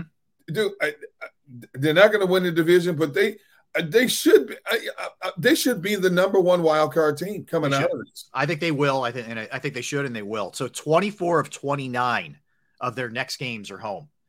Derrick. Yeah. All right. So let me ask you this: you and I debated Turner and what you do here. Do you sit him for the series? Do you sit him for a game or two? What do you end up doing? The other thing that's gotten a lot of groundswell is, in his first game back tonight after what was a mess of a road trip. Do you cheer him? Do you give him the ovation, sort of the Alec Bohm love, or do you, will Philadelphians react with boos? How would you approach it if you're just Derrick Gunn fan sitting in the stands tonight at the Phillies game? I would try to encourage him. It's easy for us on the outside looking in who don't have the skill set to play at a sport that level to sit back and chastise and constantly boo. Now, he may give me a moment to boo during the game, but when he's coming back home and they take 3 out of 4 from a team like Miami, I'm cheering everybody. But let me ask you this, Rob. What city are we in? We're in Philadelphia, yes. So what do you expect to happen, my friend? Here's what I'll tell you. This may be a little bit different in this sense. After the Alec Bohm thing last year and his admission, now he stood up and he owned it, right? And Trey Turner's owned it every bit of the way. I'll give him that. He never ducks. He never ducks. Okay. I think because that turned out so well and Bohm has flipped things to such a degree that I think this one might be handled a little bit differently by Phillies fans, Derrick. I'm sincerely mean that. I would have told you 99% of the time it would be hearty boos for him. I think because the Bohm thing is still so fresh in people's minds, I think it may be different. I think he might get some love tonight. Okay. Let's say he steps to the plate and his first at bat is a strikeout and he whiffs on a bad pitch. Then all bets are off. Okay. All right. I just want to make sure. He gets the first at bat love, and then all bets are off after that. Let me just put it this way. He strikes out or he kicks one in the field. It's on. It is on. Okay. I guarantee you, if the fans do support him the first time he steps to the plate, even I don't care how loud the cheers are, you will be able to hear a smitten of boos. Oh, I agree. I guarantee you're going to hear somebody booing. Yeah, I'm not telling you this is consensus. It's not going to be consensus. You're going to hear some. Yeah, you will hear some. All right, this is actually a nice thing. One of the things that Phillies fans are doing And this is not very un-Philadelphia-esque, I guess, in a lot of ways. But and this started on Reddit. But Trey Turner, one of his main charities is the V Foundation for cancer research. Jimmy V, we all know the story. Phillies fans have begun donating to this in Trey Turner's honor. That's a great gesture, out of the box, cool gesture. Yeah.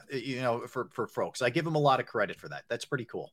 As much as fans are frustrated with him, that's a great gesture that they're letting him know that, hey, we still support you for a very worthy cause, especially a cause like cancer, who everybody has had to dealt with in some way, shape, or form. Yeah. It's nice to see them rally around that. I think it's the perfect charity for him, considering the situation, especially considering the situation. Yeah. And I applaud the Philly fans for backing him in that regard. Yeah. Very cool. Very cool. All right. Let's get a timeout, Gunner. And again, it'll be Nola on the mound tonight. So fingers crossed. You never know how that's going to work out. Sprinkle some holy water. Oh man. Let me throw the blessing down there. All right. Let's get a timeout and we will come back. Looking forward to chatting with Bill Colarulo, who's joining the Jacob family with his new podcast, which is Legal Hands to the Face. So we will do that with Bill when we return. Don't go anywhere. That's Derrick Gunn. I'm Rob Ellis. We are Sports Take, Jacob Sports YouTube Network. I'm going to tell you about Pro Action Restoration. Pro Action Restoration. So you get a hard rain and your basement's flooded. You unfortunately have an issue where there may be a fire, or you might find some mold in your house. Any of these kind of things. Go through it. You're not really sure how to handle it, right? You're maybe not equipped to handle it, but they are. Pro Action Restoration is on call 24 hours, 7 days a week. So you have a problem at night, in the morning, you have a problem on a weekend, on a holiday, they're there. I can tell you that from personal experience because it happened to my parents at their house. I called Pro Action Restoration. They got right out on a Saturday. They cleaned up the problem. It was an absolutely just a sigh of relief for my parents. They are licensed, bonded, fully insured. They've been serving the tri-state area for more than 2 decades. Pro Action Restoration will work in conjunction with your insurance company. So again, water, fire, smoke damage, mold remediation, any of the above, and then some, they can handle it. Give them a call, 610-623-3760, 610-623-3760, or online at proactionrestoration.com. That's proactionrestoration.com.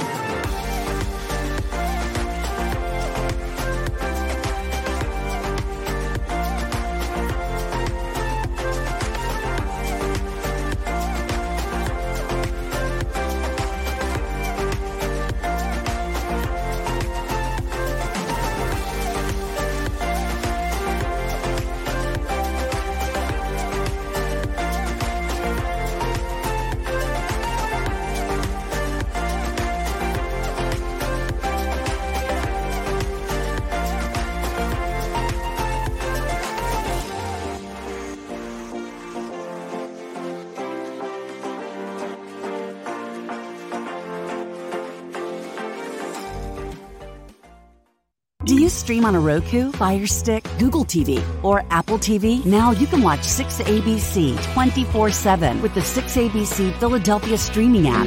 For the big story on Action News, search 6ABC Philadelphia and start streaming today. Go passionately. Go fearlessly. Go confidently. Go Birds! Go confidently towards your goals with First Trust, Philly's hometown bank for nearly 90 years, and the official bank of the Philadelphia Eagles. We're focused on getting you over the goal line. So go with conviction, go with trust, Go Birds! and go forward with us by your side. First Trust Bank, the official bank of Philadelphia dreams. Oh, and go Birds.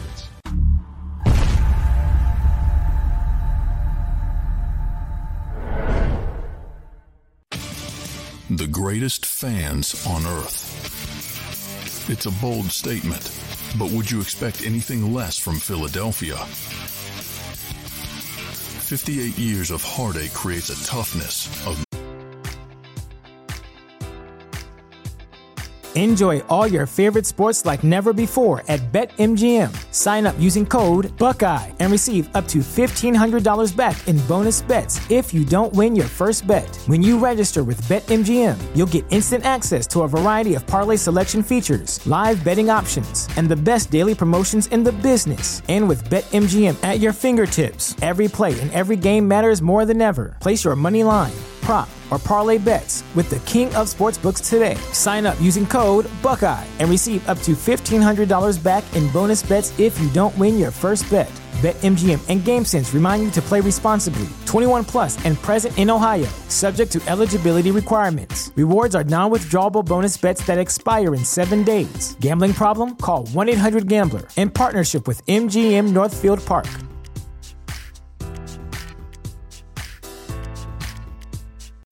When you need mealtime inspiration, it's worth shopping Kroger, where you'll find over 30,000 mouth-watering choices that excite your inner foodie. And no matter what tasty choice you make, you'll enjoy our everyday low prices, plus extra ways to save, like digital coupons worth over $600 each week. You can also save up to $1 off per gallon at the pump with fuel points. More savings and more inspiring flavors make shopping Kroger worth it every time. Kroger, fresh for everyone. Fuel restrictions apply. Save big on brunch for mom, all in the Kroger app. Get half gallons of delicious Kroger milk for $1.29 each. Then get flavorful Tyson natural boneless chicken breasts for $2.49 a pound, all with your card and a digital coupon. Shop these deals at your local Kroger today, or tap the screen now to download the Kroger app to save big today. Kroger, fresh for everyone.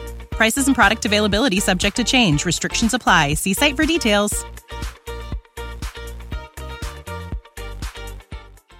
Grit, a resolve not found in most.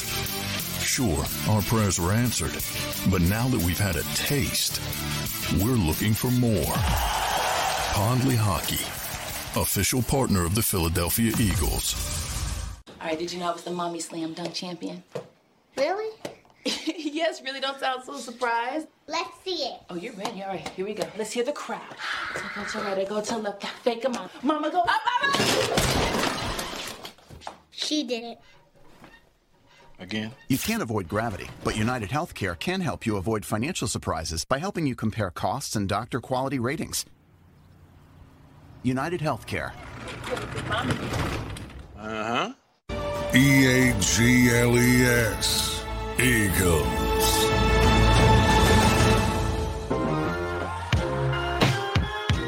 All right, welcome back in, everybody. Rob Ellis, Derrick, Gunn, Sports Tape.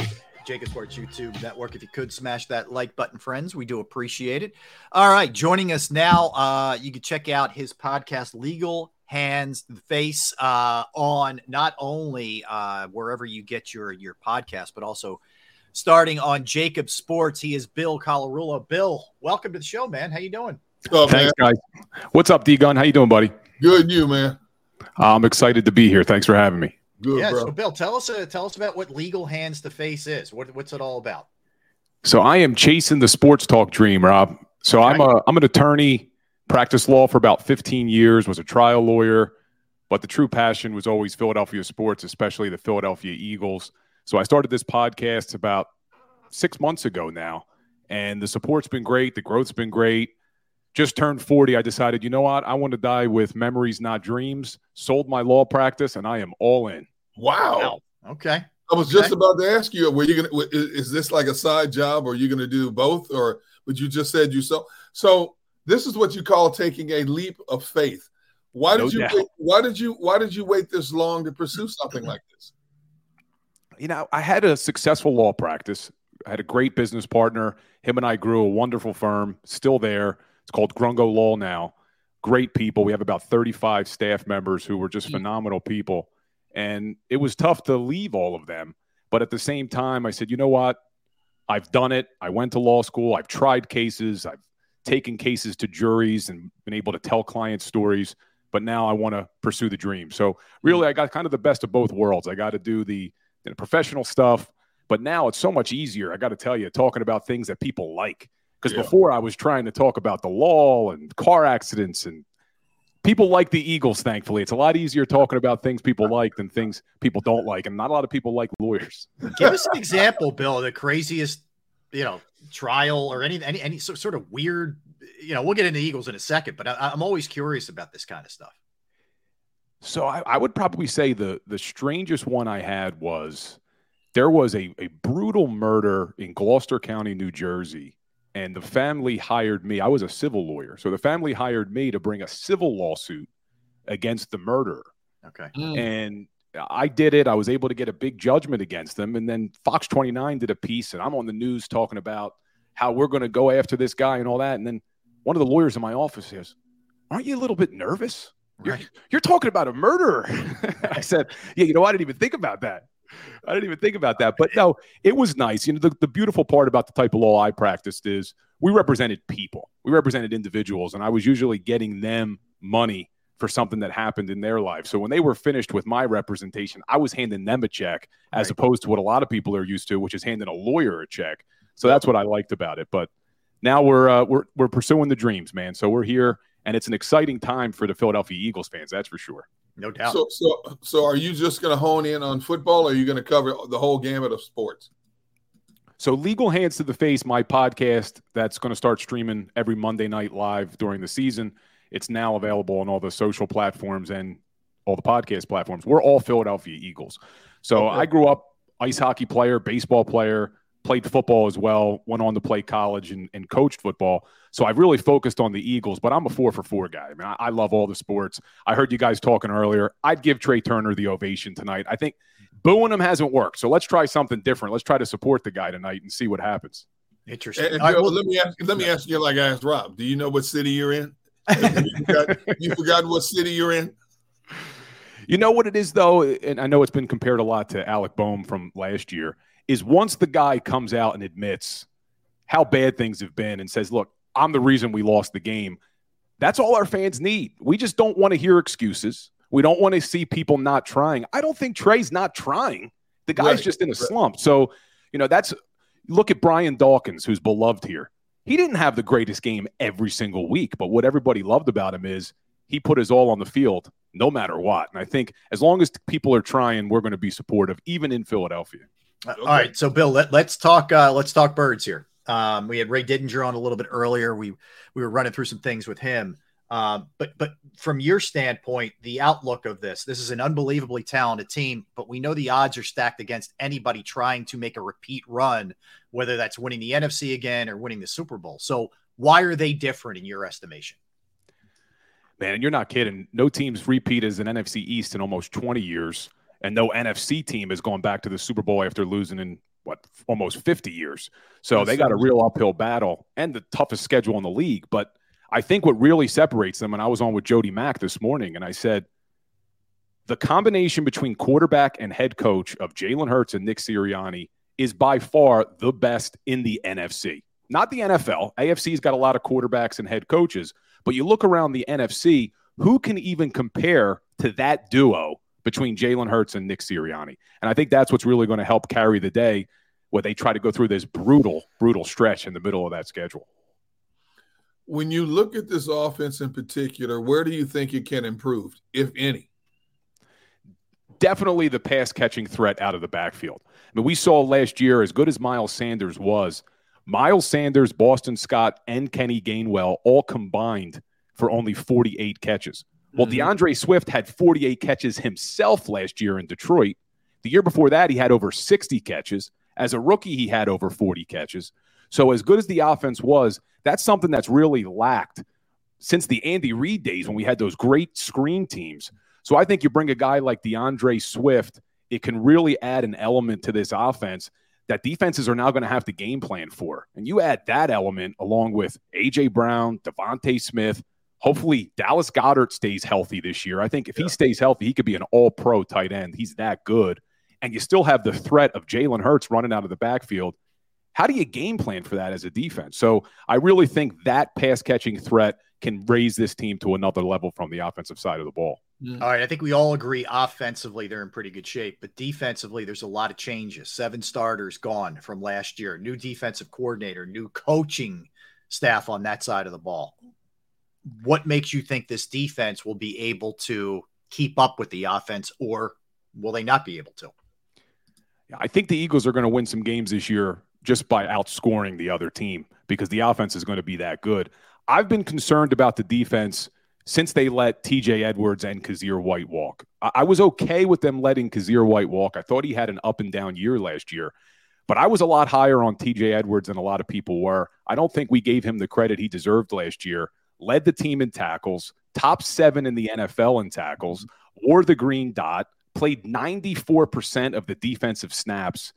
And clearly the Chicago Bears felt like they were upgrading the linebacker position. They let Nicholas Morrow walk and paid TJ Edwards a lot more money. So I think that that's going to be a position where I know we're putting a lot of hope on the Kobe Dean to be the guy he was at Georgia, but he's a guy we've only seen play 34 defensive snaps. And outside of him, you saw what happened the last 2 days of training camp. Dean's out. They're dropping Derrick Barnett back there, Nolan Smith. I mean, there's a lot of question marks at that backup linebacker position. Who's going to play the weak side linebacker? Is it going to be Morrow? I know a lot of guys are excited about this Christian Ellis, but he's another guy. He's only really played special teams. So a lot of unknowns at that linebacker position. That's a concern I have. But I think where the Eagles do value, we know they don't value the linebacker position, but what they do value is that defensive line, and I think that's going to have to carry the day again like it did last year. I was upset they lost Javon Hargrave, but I'm okay with what the 49ers paid him. No way the Eagles were going to match that. But then they go out and bring in Jalen Carter in the draft, and I'm very excited to see what another year of Jordan Davis is going to look like, especially a healthy year. You know, last year he had that lower leg injury on a guy that big. That's going to impact you all season long. But a lot of people are talking about Jalen Carter and Jordan Davis, but the D tackle that I'm most excited to see this year is Milton Williams. Going into his third year, we saw him improve year after year on the Eagles squad. And did you see pictures of that guy? I mean, he looks like an absolute beast coming into the season this year. So I'm really excited to see what Milton Williams can do. And you bring back Fletcher Cox for another year. So the D tackle position, I think, is going to be solid. And then our edge rushers, my goodness. You talk about being deep at a position with Hassan Reddick, Josh Sweat, Nolan Smith. They restructured Derrick Barnett. I don't have much confidence that he's going to be able to do much this year. But you bring back Brandon Graham, too. So I think that defensive line's really going to have to carry the day because in addition to the linebacker question mark, we didn't get into the safeties yet. And that's another big one. Do you subscribe to the notion of giving Reed Blankenship as much time as possible to solidify that spot? Or are you like a lot of people, let's expedite the learning curve of Sidney Brown and get him in there? And I think that I like the way they're bringing Sidney Brown along. The guy is a young guy. If you watched him at Illinois, he's an exciting player to watch, throws his body around. If he can play at the NFL level, I think he's instantly going to be a fan favorite in Philadelphia because of the way he brings it. But he's got a lot to learn. I mean, there's a reason why he was drafted in the third round, I believe. So he's got a lot to learn. I don't think you just throw a rookie like that in. Let him come along slowly. Let him learn a little bit. But if he is the guy that we saw at Illinois, throwing his body around, I'm not saying he's Brian Dawkins, not comparing him to Brian Dawkins from a player's perspective, but he has that same level of intensity on how he throws his body around, and the fans in Philly will love him. Right guard. Looking at Cam Jurgens, at least the leader in the clubhouse, some people have concerns. I know Ray Didinger's concerned about the size of he and Kelsey lining up next to one another. Does that concern you at all? You know, it's interesting. I saw that a lot in the offseason. Didinger, I think Brian Baldinger also were concerned about Jurgens' size. I know that these players list themselves at different sizes than they actually are. I did the same thing when I played. But Jurgens was listed at 302. Isaac Sayamala was listed at 304. So as far as how they were listed, not a drastic difference between size, but the eye test tells you otherwise. Sayamala is a little bit bigger of a guy. But from what we saw from Cam Jurgens in the preseason last year, I know it was at the center position, but you could see how athletic he is, how strong he is, and how smart of a player he is. And when you got a guy like that, Jason Kelsey is a prime example, you know how to use your leverage and you know how to use your strength in your body. You can make up for being a little bit undersized. So I don't think it's as big of a deal as others do with his size. And clearly, I don't think the Eagles do either because there really hasn't been a competition in training camp. You haven't seen Tyler Steen get a lot of reps at right guard. I know he did today because they moved Jurgens over to the center position. But it seems that this is Cam Jurgens' job, and there's really not even a competition there. So I'm pretty confident in Jurgens. I'm excited to see that offensive line, and I don't think you'll see them miss a beat this year. The thing that's most interesting about this Eagles team is they're such a complete team, and yet they're such a team with so many question marks as well going in. I mean, this team has been decimated by deletions in the coaching ranks as well as personnel. And then you look at the teams that they're going to face on this schedule. Give me your perspective on who you think the biggest threat is to this Eagles team, or a number of teams who you think could be a big threat to this team in the NFC this year. Yeah, I think the obvious one that everyone talks about is the San Francisco 49ers. I mean, the good thing the Eagles have going for us is the 49ers team. Who's going to be their quarterback? Is Brock Purdy going to be healthy? Is Trey Lance ready? Is it Sam Darnold? So that's the one weakness that the 49ers have. But outside of that, they have a great defense. Between them and the Eagles, the two best defensive lines in the NFC. So I think they're the obvious one. But there's another one that it pains me to say as an Eagles fan, and it's the Dallas Cowboys. I know they've taken a step back. I know a lot of people don't have confidence in Dak Prescott. He's been a turnover machine. But in his career, he's 27-7 against the NFC East. He's 8-3 against the Eagles, 9-2 against the Commanders, and 10-2 against the New York Giants. So as bad as Dak Prescott has been, and it's been bad at times, he hasn't been bad against the NFC East. And if the Eagles want to repeat as NFC East champs for the first time in almost 20 years, they have to figure out a way to beat Dak Prescott because they really haven't been able to do it. How far behind do you think the defense will be versus the offense? I think it's going to be really far behind, because not only are you replacing a bunch of players, you have a brand new defensive coordinator. The benefit on the offensive side of the ball is this is a Jalen Hurts offense. This is a Nick Sirianni offense. Brian Johnson's been here for a couple years. He's got experience with Jalen Hurts, played for his dad. So what I'm concerned about on the offensive side of the ball is some of the in-game play calling. I know that goes – Brian Johnson spoke yesterday about how a lot of that play calling is done in the game planning throughout the week, and that's true. But the questions that I have are that in-game feel. We've all watched the games. You've seen how good Shane Steichen was, how good Doug Peterson was in 2017. You have to have a feel for the game and being able to call the right plays at the right time. And I'm confident Brian Johnson will get there, but that's something you'll have to see him go through some growing pains. But on the defensive side of the ball, everything's new. New linebackers, new safeties, whole new defensive scheme. I know it's going to be similar to what Jonathan Gannon ran, but Sean Desai is going to put his own wrinkles on it. Even so far in training camp, something that Gannon didn't really do a lot last year, that 3 safety look they've been experimenting with. So, you're going to see some different things. You just have to hope that defensive line is going to be talented enough that they're going to put pressure on the quarterback. And especially from that defensive tackle position, if they can cause interior pressure on the quarterback, that disrupts a lot of things. And that can make up for a lot of problems on the back end with your safeties if you're putting pressure on a quarterback from that interior. Does Quez Watkins lock down the slot position? I was one of the guys in the offseason saying they have to upgrade that slot receiver position because Quez Watkins really took a step back last year. I know Sirianni's come out and said, hey, on tape, we're happy with what Quez is doing, but he really missed out on some opportunities last year. They lost that Commanders game because of a couple turnovers, some mistakes. And then in that Super Bowl, that was a big drop by Quez Watkins. I know it would have been a tough catch, but if he catches that ball that hit his hands, we may be talking about another parade on Broad Street. So I was a little bit down on Quez, but from all accounts, he's come into camp. He's got the right mindset. He worked hard in the offseason. He's got a ton of talent. I mean, he's fast as can be. But does he have that slot position locked down? From what you're seeing so far in camp, I think so. But I'm also excited to see what that Olamide Zaccheaus can do. Local kid from St. Joe's Prep. On a team last year, the Falcons, who had some pretty up and down quarterback play between Mariota and Ritter, Olamide put up some numbers. He had more receiving yards than Quez Watkins, had more catches than Quez Watkins.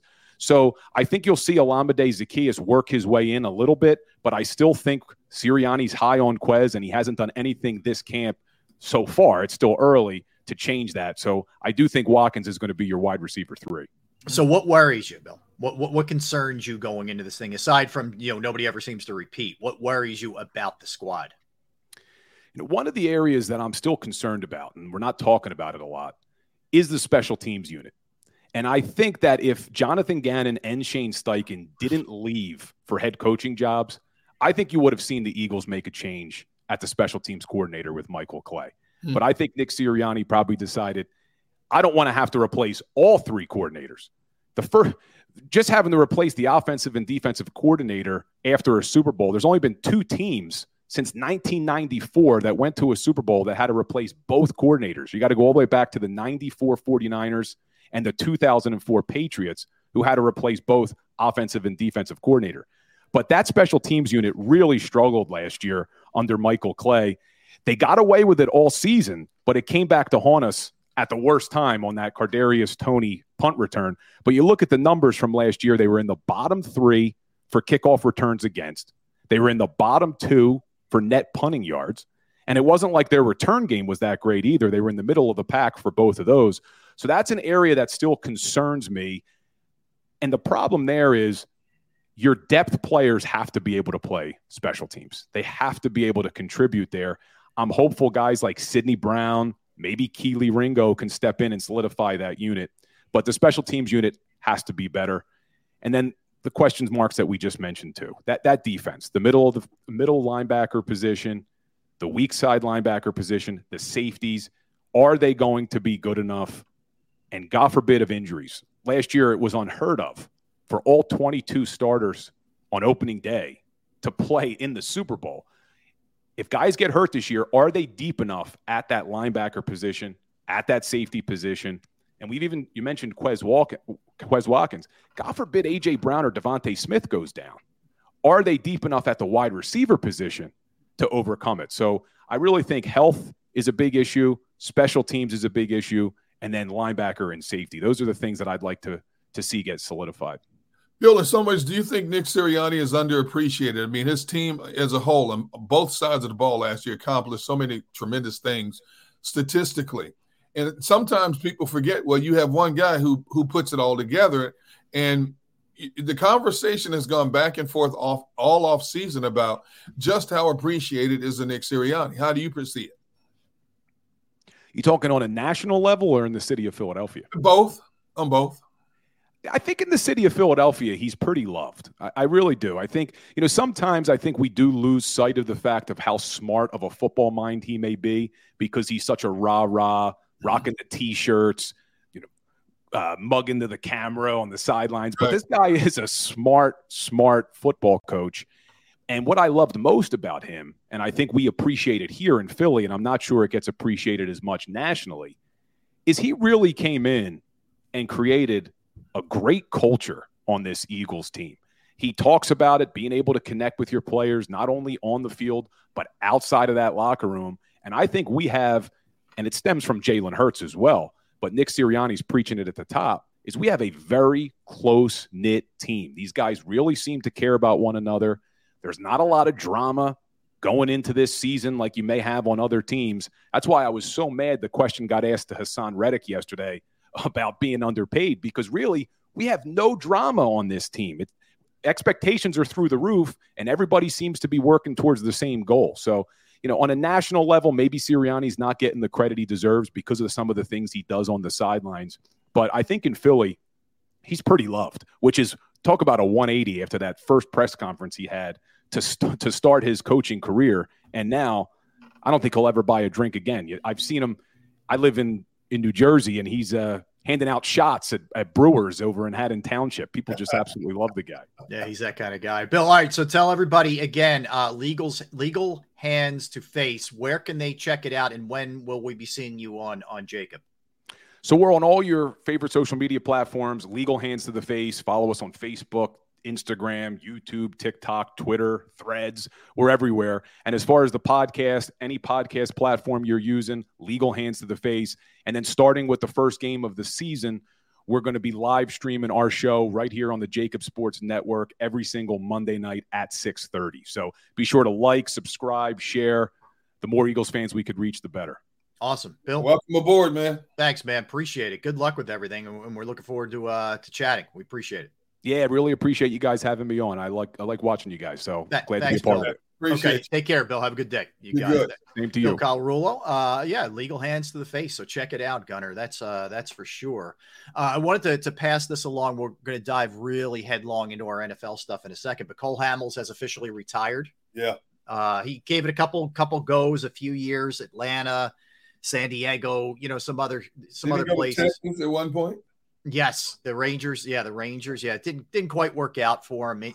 Injuries and some other stuff set him back, but calling it a career. And look, a guy who won an NLCS and World Series MVP for the Phillies. So he deserves some love, man. He had a hell of a career here, and he was a heck of a Philly. He was one of the few homegrown pitching talents that really turned out to be that guy.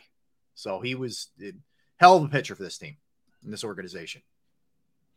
The thing is, that in the time that we covered him, you look at him and you look at the success that he had in Philadelphia.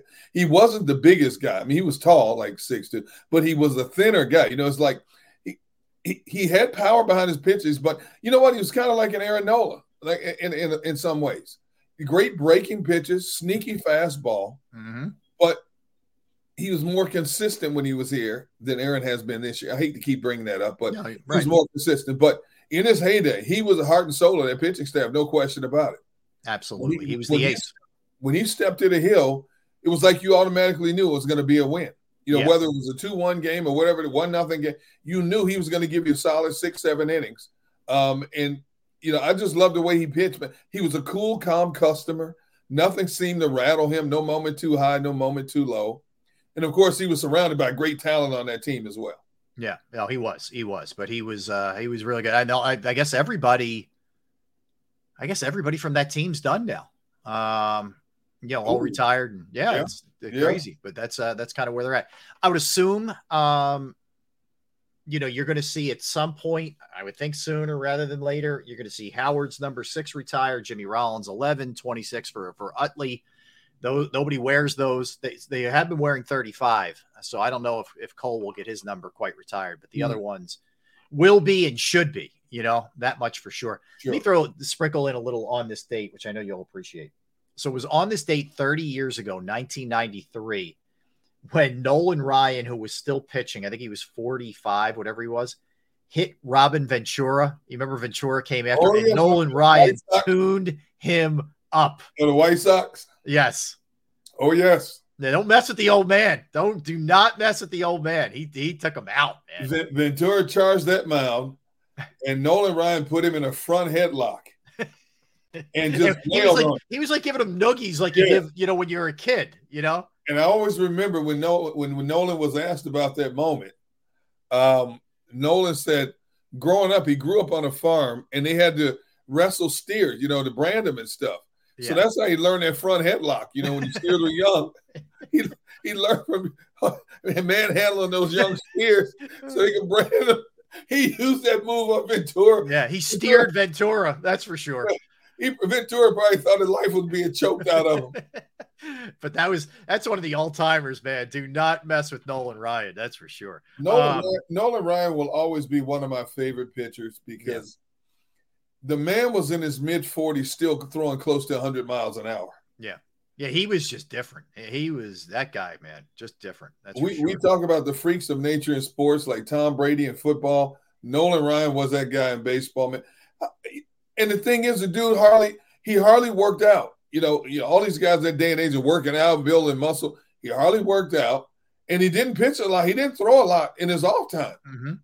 But he stepped to the hill, and when you said Nolan, the Ryan Express, it was coming right down the pike. And a lot of guys just could not touch it, man. He had perfect mechanics too. Yes. I mean, he was just the compact, just drive with the legs, the whole thing. It was perfection. All right, let's come back. It is NFL time, D Gunn. Guys getting extensions, guys traveling other places, some Tua stuff, some Lion stuff, Gruden, John Gruden in the news as well. We'll hit all of that kind of thing when we come back. Don't go anywhere. He's Derrick Gunn.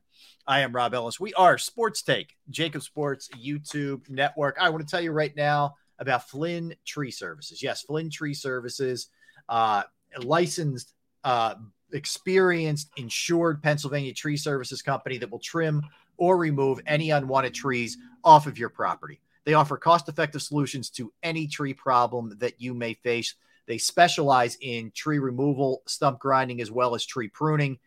Keep in mind, you can go to their Facebook or Instagram page for more information or a sampling of their work. Give Flynn Tree Services a call at 610-850-2848,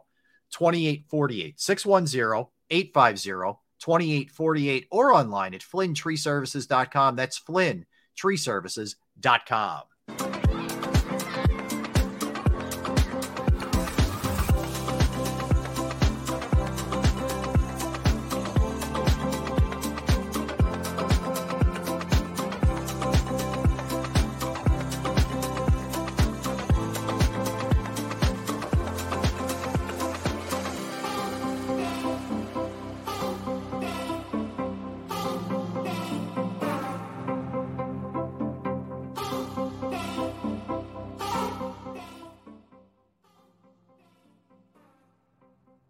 If you own a company and you're not producing a podcast, you're missing out. The public consumes messaging when they're ready. Join the professional podcast network of companies and let Jacob Media Partners put you in the podcast arena. Come to our professional studio, or we'll come to your place of business and professionally produce your company podcast. Call Jacob Media right now at 267-261-3428. 267-261-3428. Heading down the shore, have a ball once more. Here, imaginations run wild and time stands still. Because here, you can find the best of the Jersey Shore, all on one 5-mile island. So leave the old you behind and get lost in the woods. Wild, wild, wild wood days.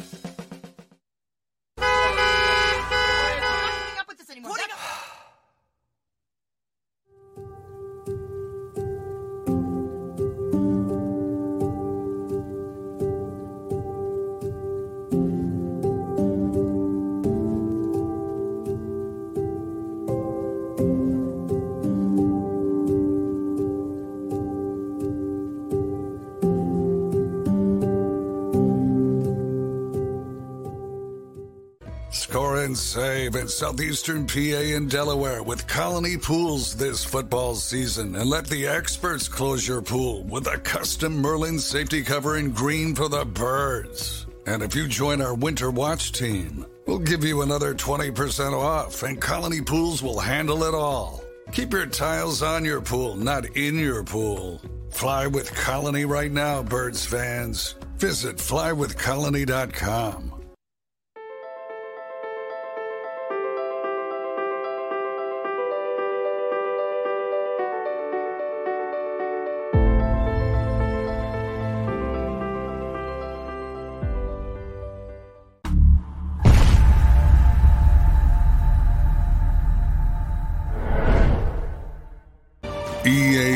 EAGLES, Eagles.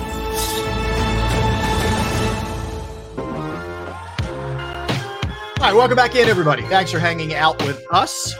We are Sports Day, Jacob Sports YouTube Network. He's Derrick. I am Rob, and let's talk a little NFL, Gunner. All right, let's do it. A lot going on here for sure. Eagles held their sixth practice of the day. The only, I guess, downside was Patrick Johnson's injury, but it appears that it's not all that serious. Again, if we hear anything further, there's some tests I think still pending. If we'll get any more information, we will pass that along. That's for sure. All right, so NFL wise, Derrick, this one's interesting to me. I was going to hit you with this one later, but I want to go there right away. So John Gruden's consulting. Yes. With the Saints, and he's I think going to work with them over the course of the weekend. He's going to do the next 3 days with them. Okay.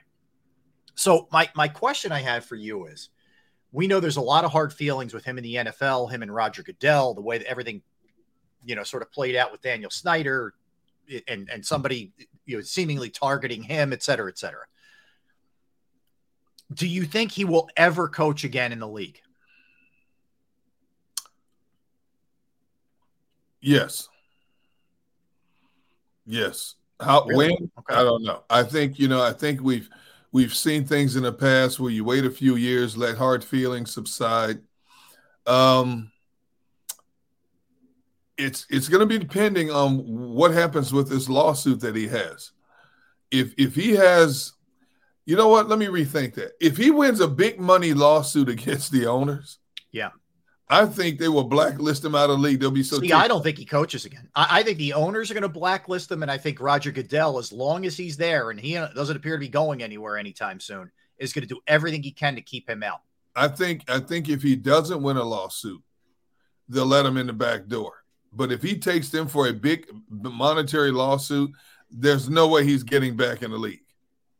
But it all comes down to money. You know, what happens with this lawsuit will determine whether or not he coaches in the NFL again, or whether he wants to coach at the college ranks or just ride off into the sunset and do something else. Yeah, that's I see. I think the tough thing for him is he's already got plenty of money, and he could have plenty more after this.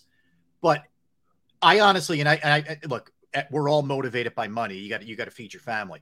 But I think this guy loves football so much that this is killing him. It's killing him not to be able to do something on a regular basis. You know, the consulting stuff's great, and it kind of keeps his foot in the door a little. But I'm telling you, this dude he eats, sleeps, and breathes it. He's a lifer football man. You know, it's all he knows: X's and O's, and yelling and yucking it up with the guys, whether it's coaches or the players. He's fed off that for much of his career, and you could tell. You know, like again, when they show those old shows like the NFL film shows, and they've ISO on him in practices and in games, you can tell he soaks up every moment of it. And you're right, it's got to be killing him. And this was not by his own doing. It was because some of the stuff he said, but I still can't get over the fact that out of 650 some odd thousand emails, his email was the only one that was leaked. Mm-hmm. So somebody was out to get him, you know, and boy, did they get him. Now he got a nice settlement to leave Oakland, I'm sure, and he's possibly going to get big money from the NFL on this lawsuit. But I think he would give it all up if he could get back out there again and coach another season in the National Football League. Yeah. This is so Johnny Manziel. Yeah. In a new documentary that's coming out, Netflix, Untold, Johnny Manziel, says that after the 2015 season, he began using Oxycontin cocaine daily. Dropped from 215 pounds to 175. He's going through all kinds of other stuff, charges against him for assaulting a girlfriend at the time. He was cut by the Browns in 2016, and he said that he went on a $5 million bender, just self-sabotage, and then attempted to end his life, bought a gun, pulled the trigger, and it just clicked. It did not fire the bullet. Woo! So, obviously didn't get back into football, refused to seek treatment. His family was trying to get him to seek out treatment. After the suicide attempt, he left Los Angeles, returned back to his family's home in Texas. According to his dad, whose name is Paul, he said, quote, "It's been a long, long road. I don't know if it's been great or it's been bad. That's kind of still up for debate. We're blessed that he's still with us and we can mend all the fences still. I think Johnny's got better days coming than what he's had. It still doesn't sound like things are, spectacular there, but he's still with us. But that's a cautionary tale, man. You could almost tell from the jump that guy was not headed down the right path, and throwing money at him was probably the worst thing that could have happened. Plus, didn't he have a drinking problem also? Drinking and drugs, yeah, both. If I'm not mistaken, he had a drinking problem as well. That sounds like to me of dealing with a severe case of depression. And he's bipolar. He's been diagnosed as being bipolar. Okay. Yep. The fact that he pulled that trigger and it got a click, you know what? That's somebody up there looking out for him and giving him. He got spared. Yeah. He got spared, man. And hopefully he gets the proper help. Hopefully his family just continues to rally around him, embrace him, encourage him, and get him the necessary help that he needs. Now, correct me if I'm wrong. Did I also see somewhere that he's about to open up a bar? Oh, I don't know. If I'm not mistaken, I thought I saw something last night or this morning stating that he's going to open up a bar. I don't know if that's a wise thing to do, to be around that kind of environment. Oh boy, yeah, I don't know that kind of stuff. Probably not. I didn't see it, but I'm not saying that isn't the case. I just didn't see it. Yeah. Yeah, I wouldn't think him being in a bar setting is probably the best way to go. That's for sure. All right, Alvin Kamara has apologized at length today for the role in that fight in Vegas. Took responsibility, et cetera. He said it's a tough ordeal to be in. I never wanted to be involved in something where someone gets hurt or severely injured or anything. He said it at Saints practice today. Poor judgment on my end. Definitely a bad decision, but I am human. Everything I've done in my life, I've stood on, and I can take accountability for it. I can say I'm wrong, and I was completely, wrong. So maybe this is part of the discussion that he had with Roger Goodell. Maybe Goodell wanted him to go public with this, or maybe he just decided on his own. I don't know, whatever the timing of it. It's after he met with Goodell on Wednesday. So we met with him 2 days ago, and he's come out and apologized. Maybe he's looking for some leniency from Goodell. I don't know. Or maybe he's just owning it. Well, first thing I would say is, why did he wait until now for the public apology? Yeah. I don't remember. Maybe I'm wrong. I don't remember seeing a public apology way back when the incident happened, number one. Right. And number two, while you're reading this statement, that's exactly what I'm thinking. Is the public apology a part of reducing whatever penalty he's going to get, or eliminating the penalty altogether, to be honest with you? I just think it's funny that this apology comes out after he meets with the commissioner, right, instead of it coming out months ago when all of this went down. Makes you a little suspicious of the timing of it. So, for sure. Yeah. But that's the nature of the beast. That's how football players are handled sometimes, man. You know what? If you do this, it'll go away. Yeah. Yep. If you say this, it'll be over with and we get back to normalcy again. I hear you, man. This is a shame for this guy because it hasn't worked out at the NFL level. But Jeff Okudah was carted off the field Friday he's with the Falcons now. Right ankle injury in practice. They're going to have an MRI. We don't know the update right now. He's still only 24. Yep. Working on a one-on-one drill and he went down. And then they carted him off. Remember, it hasn't really worked out for him. What was he? Detroit, right before this? He was either the third or fourth overall pick by Detroit when he came out of college. Yeah. Never quite panned out in Detroit, to the point they traded him down to Atlanta. And now he has to deal with this. Yep. I hope you hope it falls in the category of not too serious. But you just have to wait for the definitive results. Hopefully he can resurrect his career down there. But when you think about the volume of money Atlanta spent on defensive players this season, the last thing you need to do is have a defensive player of all people going down for you. Absolutely. All right. So a couple other things. Cameron Jordan gets an extension with the Saints, 2 years, $75 million. So he gets paid. He's been one hell of a player for them. Yeah. So you like seeing guys like that get paid. Absolutely. Yeah. Beyond that, a couple other odds and ends here. Yannick Ngakoue gets a 1 year, $10.5 million deal with the Bears. This is another one. Like, this falls under the category of Brandon Cooks for me. This guy produces every year wherever he is, but he's on his fifth team since 2020. Like, what's going on there? That's frightening when you think about that.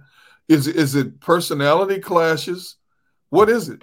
And not only that, but the Bears are giving him $10 million this late for 1 year. This late, yeah. And they're giving him $10 million. So obviously they identified he's worthy of paying that kind of money to, but. Why hasn't he been able to stay with a team? And why hasn't any team till now, till we're into camp, given him a deal? Exactly. I don't know. I'm looking at, so he spent 4 years with Jacksonville, then Minnesota, then the Raiders, then Indy. Right. His last 2 seasons, Rob, Vegas and Indy combined, 19 and a half sacks. So he's still productive. Something's up. He played full 17 games, Slayton 21, played 15 games in 22 and yet still had only a half sack less than what he had in 21 with 2 more games. I don't get this one. I don't either. I really don't. There's got to be something else going on. But I mean, I don't recall anything off the field, like in terms of legal trouble or any. I don't know. It could be just a teammate thing. You're right. But man, you look at what that Bears defense looks like now. They get some players, dude. They have here's the way they stack up right now. You have DeMarcus Walker playing right end, T.J. Edwards playing the wheelbacker, Tremaine Edmonds, who they got from Buffalo, is the Mike, Jack Sanborn is a Sam, and then on the back end, just 2 of the guys in the back end, you have Jawan Brisker and Eddie Jackson. There's some players there, yeah. That's the thing. You're right. We talked about this a little bit earlier with Ray. Maybe we shouldn't just anoint the Lions as the winner in that division. This thing might be a little bit more interesting than we think. Oh, first of all, it's the Bears. I'm not including the Bears. The Packers are in the rebuilding mode. Let me tell you, it's a 2-horse race. It's Minnesota and Detroit. Yeah. Yeah. Oh, look, that's where I was headed. Minnesota's the team I think we're not giving enough love to. And I think there are questions defensively for them, for sure. I am not giving Minnesota anything. There it is. Take that, Marvin. Yes. Yes, Friday, Marvin. Take it. That's it. I'm not giving the Vikings nothing. All right. So we talked about Tua getting stronger in the offseason. And we'll see if that impacts anything, in terms of him staying healthy. But speaking of Tua. Yeah. Did you see the story that came out about his brother? The brother who plays for Maryland? Yes. He was offered a NIL contract for $1.5 million if he would relocate to an SEC school. The SEC school hasn't been identified, but he turned it down. He would have been making more than some of the lower tier quarterbacks in the NFL on this NIL deal. Wow. He turned it down. He started his career at Alabama, then he transferred to Maryland. Yeah. And he said, I'd rather be happy than unhappy with the money. God bless. I mean, I don't know. Look, I look at it one of two ways. Would I have turned that down? Probably not. 1.5 million can be life-changing on so many levels. Maybe his thinking is, my only shot to get to the NFL is to stay in this system that works for me and continue to get better, and I'm comfortable here. I wouldn't know what I was stepping into elsewhere. Maybe he's trying to look big picture, long term. It could be, And if that's what he's doing, I mean, look, good for him. It takes guts. Hey, somebody's dangling that coin in front of me. I'm like, what time's the flight to wherever I'm headed? 1.5 million. I'd be happy at the North Pole. I'm with you there. But according to the reports, so Tua has been taking jujitsu and doing a lot of weightlifting and all this other stuff. And he's now got a better arsenal of throws. He's got more variety on his throws, as Mike McDaniel says, more pitches in the arsenal. He's able to do some sort of, the goofy sidearm stuff that you see Mahomes do and all that kind of stuff. Okay. Stay upright and breathing. That's all I ask you, because I do want to see what this Dolphins team looks like at their best. Really do. As do I. I'm with you. I really would like to see what this offense could be if he stays healthy. The Lions, Dan Campbell says they're going to use the 2-headed monster approach, which he's had a lot of times either as a player or an assistant coach throughout his NFL career. You remember they signed David Montgomery from the Bears, who's more of your power guy, and they drafted Jahmyr Gibbs, who's more, kind of finesse, catch the balls out of the backfield, that kind of stuff. I actually think that's a nice little tandem there with those two. Well, that was how they did it when Swift was there. They had Jamal Williams, who was the power guy. Remember, Jamal Williams had 15 rushing touchdowns. Yeah, and Swift was your change of pace guy. And what a combination they have right now with Montgomery and this young kid coming out of college. I expect to see that's more weapons. That's more weapons for that Jared Goff. And that's why I say, I do believe we have a lot of question marks about Detroit's defense, but I do believe they're going to be sitting at the top of that division when it's all said and done. Yeah, they've had some nice offseason additions. They have a good nucleus of holdovers from last year that made a lot of headwaves down the stretch. And I think they're going to be right there, I think Minnesota's going to be looking up at them in that division.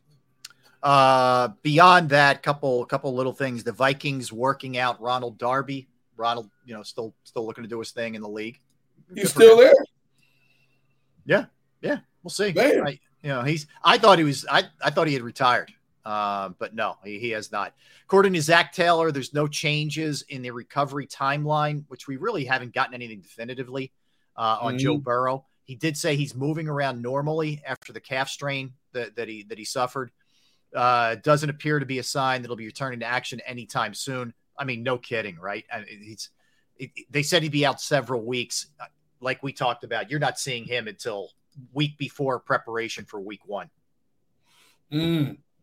Calf strains are a tricky thing, man. And if they're going to happen now. Give it plenty of time to massage and knead that thing like dough. Get it back to where it needs to be. So much is riding. So much is riding on so many individual players that have moved around the league this year. And obviously he's one of them. Yeah. So hopefully, but with those calf things, dude, they come back at the weirdest times in the weirdest ways, and hopefully they can get it right for that team's sake. Yeah. So we talked about the Commanders, maybe the possibility that they go back to the Redskins name. But at least according to their spokesperson, that's not necessarily the case. They said, quote, "For 90 years, this franchise had a different name, and fans and our new owners alike have fond memories of cheering for that team and watching it win 3 Super Bowls.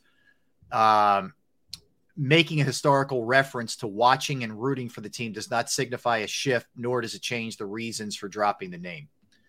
I like we said, I don't think in this day and age that it happens. I think they will change the Commander name, but I don't think they go back to Redskins. I just don't see that happening.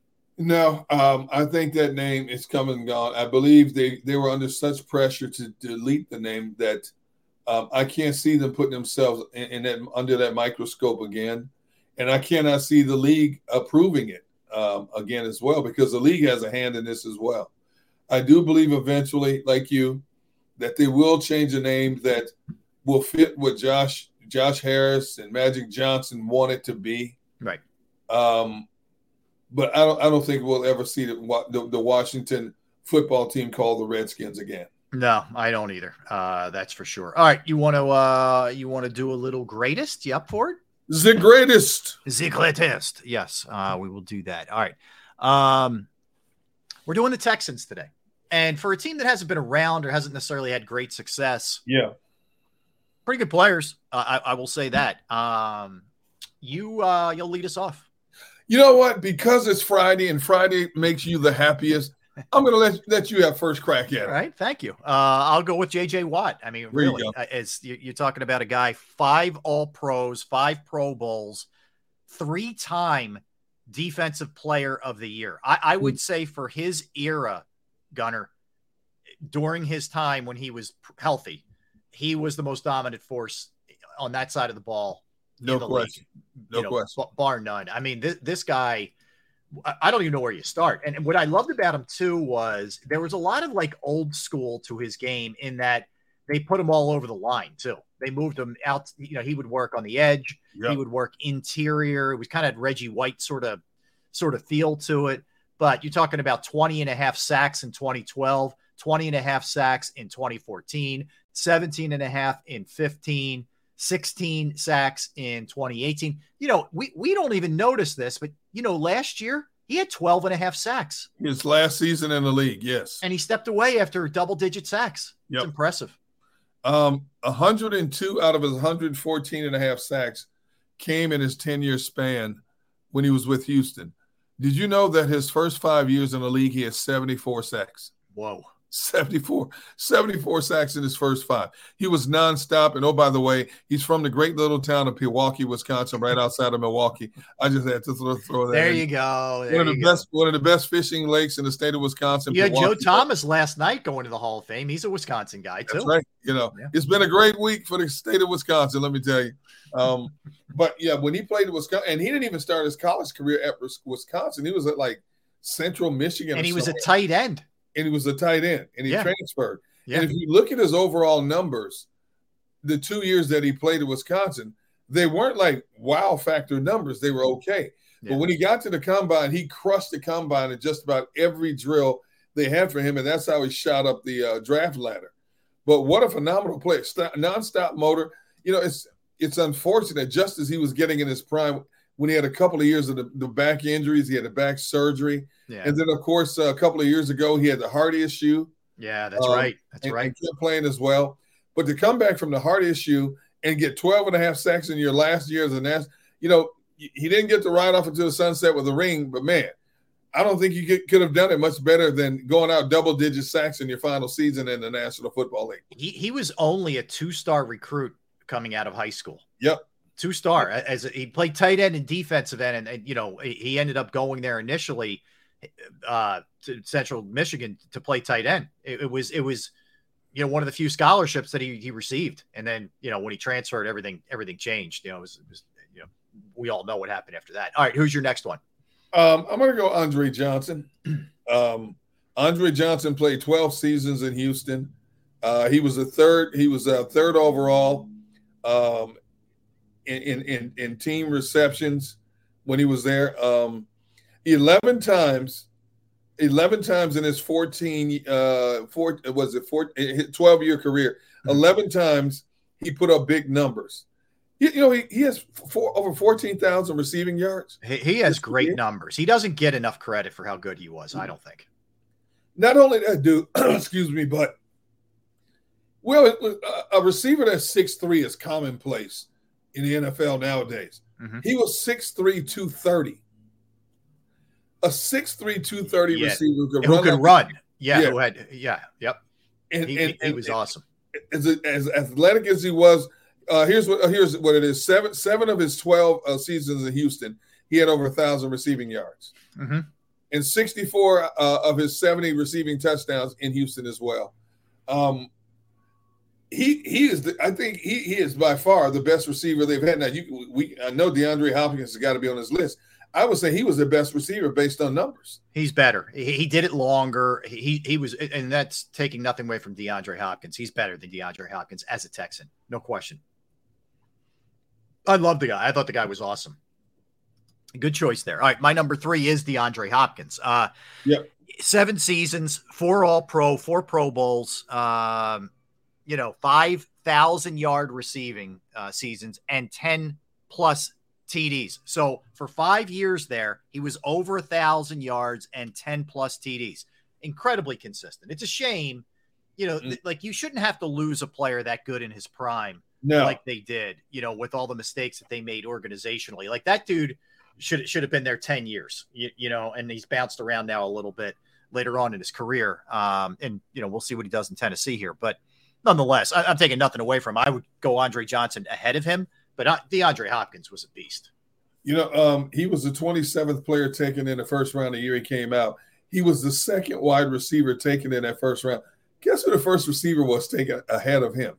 Tavon Austin, taken by the Rams, 8th overall. Oh, it goes to show you just how inexact of a science scouting players is. The Rams in the 8th spot took Tavon Austin over DeAndre Hopkins, who goes 27th. Jeez. And look at how their careers have turned out. Oh, yeah, you're right. Inexact science is a good way to put it. All right, who else do you have? I got to go linebacker Brian Cushing. The thing I remember most about him, how many times did we see him take his helmet off? He's got blood coming down his forehead.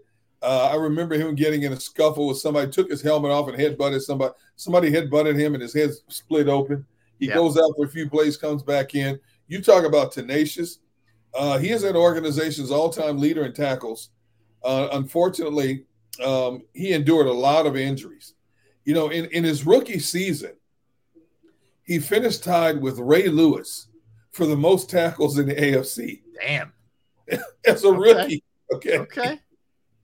Oh, my goodness. He had one of the best rookie seasons ever. Get this. 133 tackles, 4 sacks, 10 pass deflections, 4 interceptions, 2 forced fumbles. Wow, that's awesome. One of the best rookie seasons ever for this guy. He was, man, you talking about an animal at the linebacking position. Dude, he was a heat-seeking linebacking animal. Hey, that's a good way to put it. Yeah, he was. He was really, really good.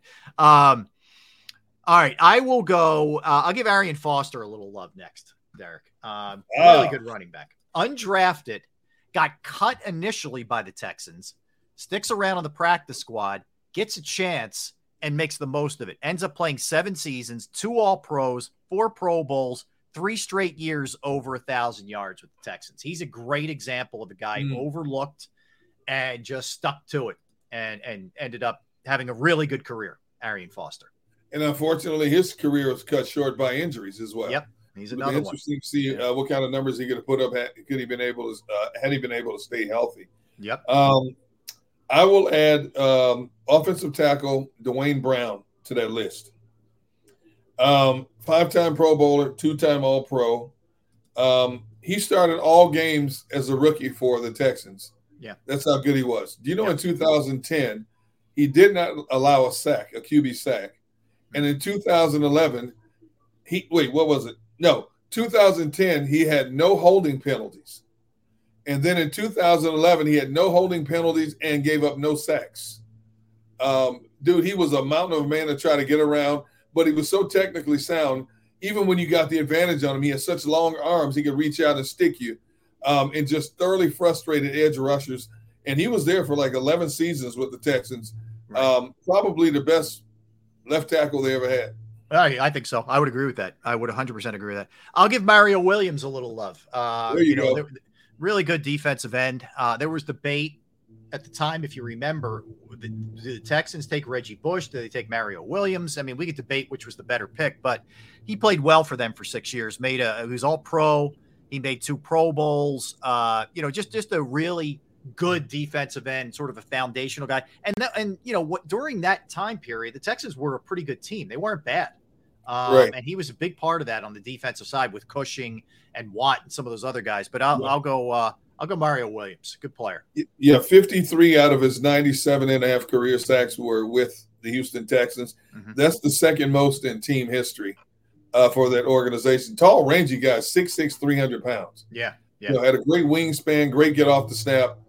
Solid player for them for years. Mm-hmm. I'm going to bring in a guy we know well, D'Amico Ryans. Yes. D'Amico Ryans was only like 6'1", but he weighed close to 250 pounds. He was like a Mike Singletary.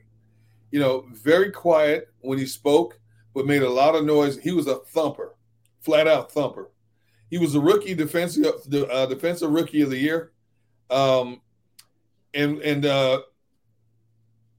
He started out playing his first season as an outside backer. Yeah. He played so well when they tried him they had to keep him inside. Right. And that's where he stayed his entire tenure there. But, we got to see him a lot of times in the Eagles locker room once he went to the Eagles. I mean, not a tall guy, but you talk about put together. Oh, my goodness. Oh, he was a tank. And what a just a good person. A gentleman. Yeah, he's got a guy you root for. You root for that guy. He was pure class personified. Hey, we do have an update here, Derek. Alvin Kamara gets 3 games. 3 games, okay. 3 games. He probably got it reduced. Maybe he knocked a game off. Apparently, he really leveled with Goodell and didn't hold anything back. So maybe that helped him. I don't know. But he get Tom Pelissero, the NFL Network, and Mike Garafolo, also the NFL Network, reporting 3 games for the fight that he got involved in Vegas prior to the Pro Bowl back in the day, a couple years back, 2022. It wasn't that long ago. He pleaded.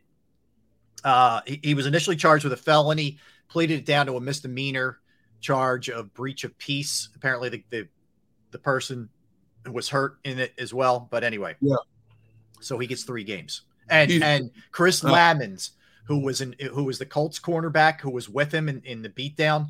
He got 3 games as well. Both guys get 3 games. He is such a focal point of their offense. Will be missed. But when you look at their first 3 games of the season, Tennessee, at Carolina, at Green Bay, those are all winnable games for them. So as much as they need him, at least the schedule is favorable that the Saints could very easily start out 3-0. Yeah, Titans at Panthers at Packers. That's their and then the fourth game is against Tampa Bay. It could be 4-0. Right. Yeah, I agree. You can control that. You can overcome that if you're him. For sure. So, okay. I mean, we were waiting for it. It was going to happen eventually. All right. Yeah, I got a couple more. You got anybody else from the Texans? I got one more. Whitney Merciless, the linebacker, big time player for them. He was a first round pick for them. He played 9 seasons in Houston. 57 of his 58 career sacks were in Houston. Here's another guy, great outside backer. Unfortunately, injuries did his career in. He tried to play 1 year in Green Bay, and then called it a career. But it's not a name that just rolls off your tongue. But man, what a great player he was, linebacker. Yeah, no, I he was a very good player. I'll go Jonathan Joseph. Okay, very good defensive back for them. Played 9 years. He was an All-Pro. He was a two-time Pro Bowler. Nice career for them. Didn't finish there, but still 9 years is a testament to him. Played there a long time. I'll throw one more in there. Chris Myers was a center for them who played 7 years for them, who was pretty solid. It's funny we didn't put a quarterback in there. Could you make an argument for Matt Schaub? I guess. Yeah, no. I mean, David Carr, Matt Schaub, and then Deshaun Watson. It just wasn't long enough. It wasn't long enough. But the funny thing is, his last year down there, Deshaun Watson, and that's why he got this big contract he got from Cleveland. His last year down there, he threw for 4,823 yards, 33 touchdowns, only 7 interceptions. Oh, listen, under, again, I'm talking about before all the other stuff went down. But, it kind of got to the end with O'Brien. There was just a lot going on, and he played great without really awesome talent around him, too. Yes. Look, that's why Cleveland's an X factor. They just are. If he gets right and there's nothing else off the field, which is a big if, I get it. But if he's right, they're dangerous. That guy can play. Yeah, he can. He can throw. He can run. Strong. Take a hit. Yes. If Stefanski can get that offense down for him, and especially with the running game they have and the pass catchers they have with Amari Cooper and that group, he can do some damage. No question about it. Yeah, and I think the thing with that division is, like, there's definitely good teams in that division, but I don't know. Like, do you view anybody as great? Like, Baltimore's solid, but I'm not totally sold. Well, Cincinnati's probably the head of the class. I consider Cincinnati great. And here's the thing, too. Cincinnati is the king of that division, has been the last couple of years.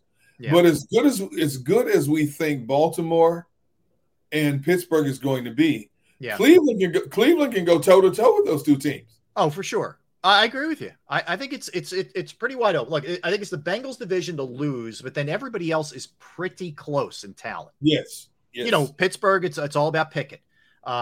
Cleveland, it's all about Deshaun getting back to his form. Baltimore, the new look offense. They with finally Lamar. With Lamar. He's got a couple weapons if Odell Beckham stays healthy, etc. But they're all those teams have a distinct possibility to be very good in the AFC North for sure. Lamar's got that pressure of that money over his shoulders now. Sure does.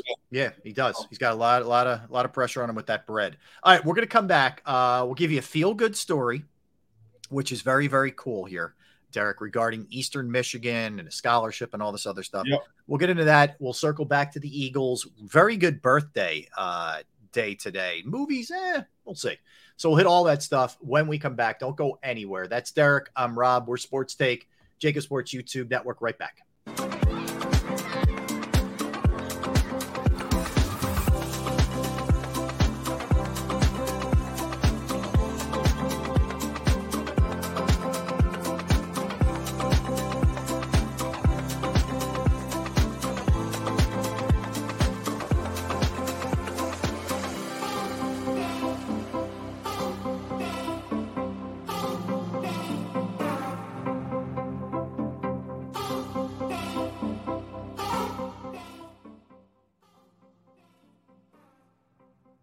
If you own a company and you're not producing a podcast, you're missing out. The public consumes messaging when they're ready. Join the professional podcast network of companies and let Jacob Media Partners put you in the podcast arena. Come to our professional studio, or we'll come to your place of business and professionally produce your company podcast. Call Jacob Media right now at 267-261-3428. 267-261-3428. Heading down the shore. Have a ball once more. Here, imaginations run wild and time stands still. Because here, you can find the best of the Jersey Shore, all on one 5-mile island. So leave the old you behind and get lost in the woods. Wild, wild, wild wood days.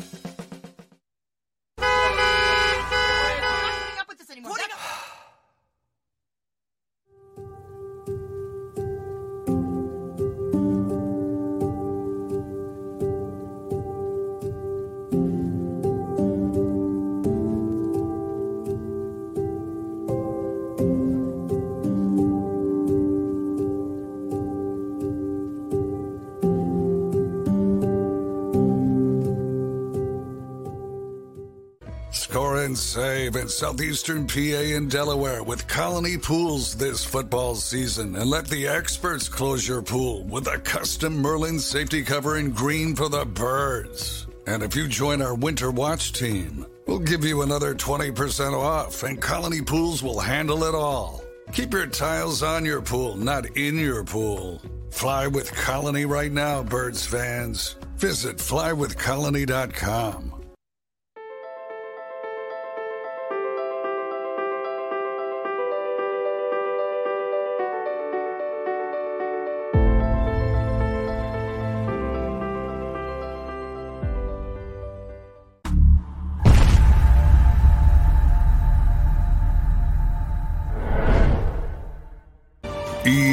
EAGLES, Eagles.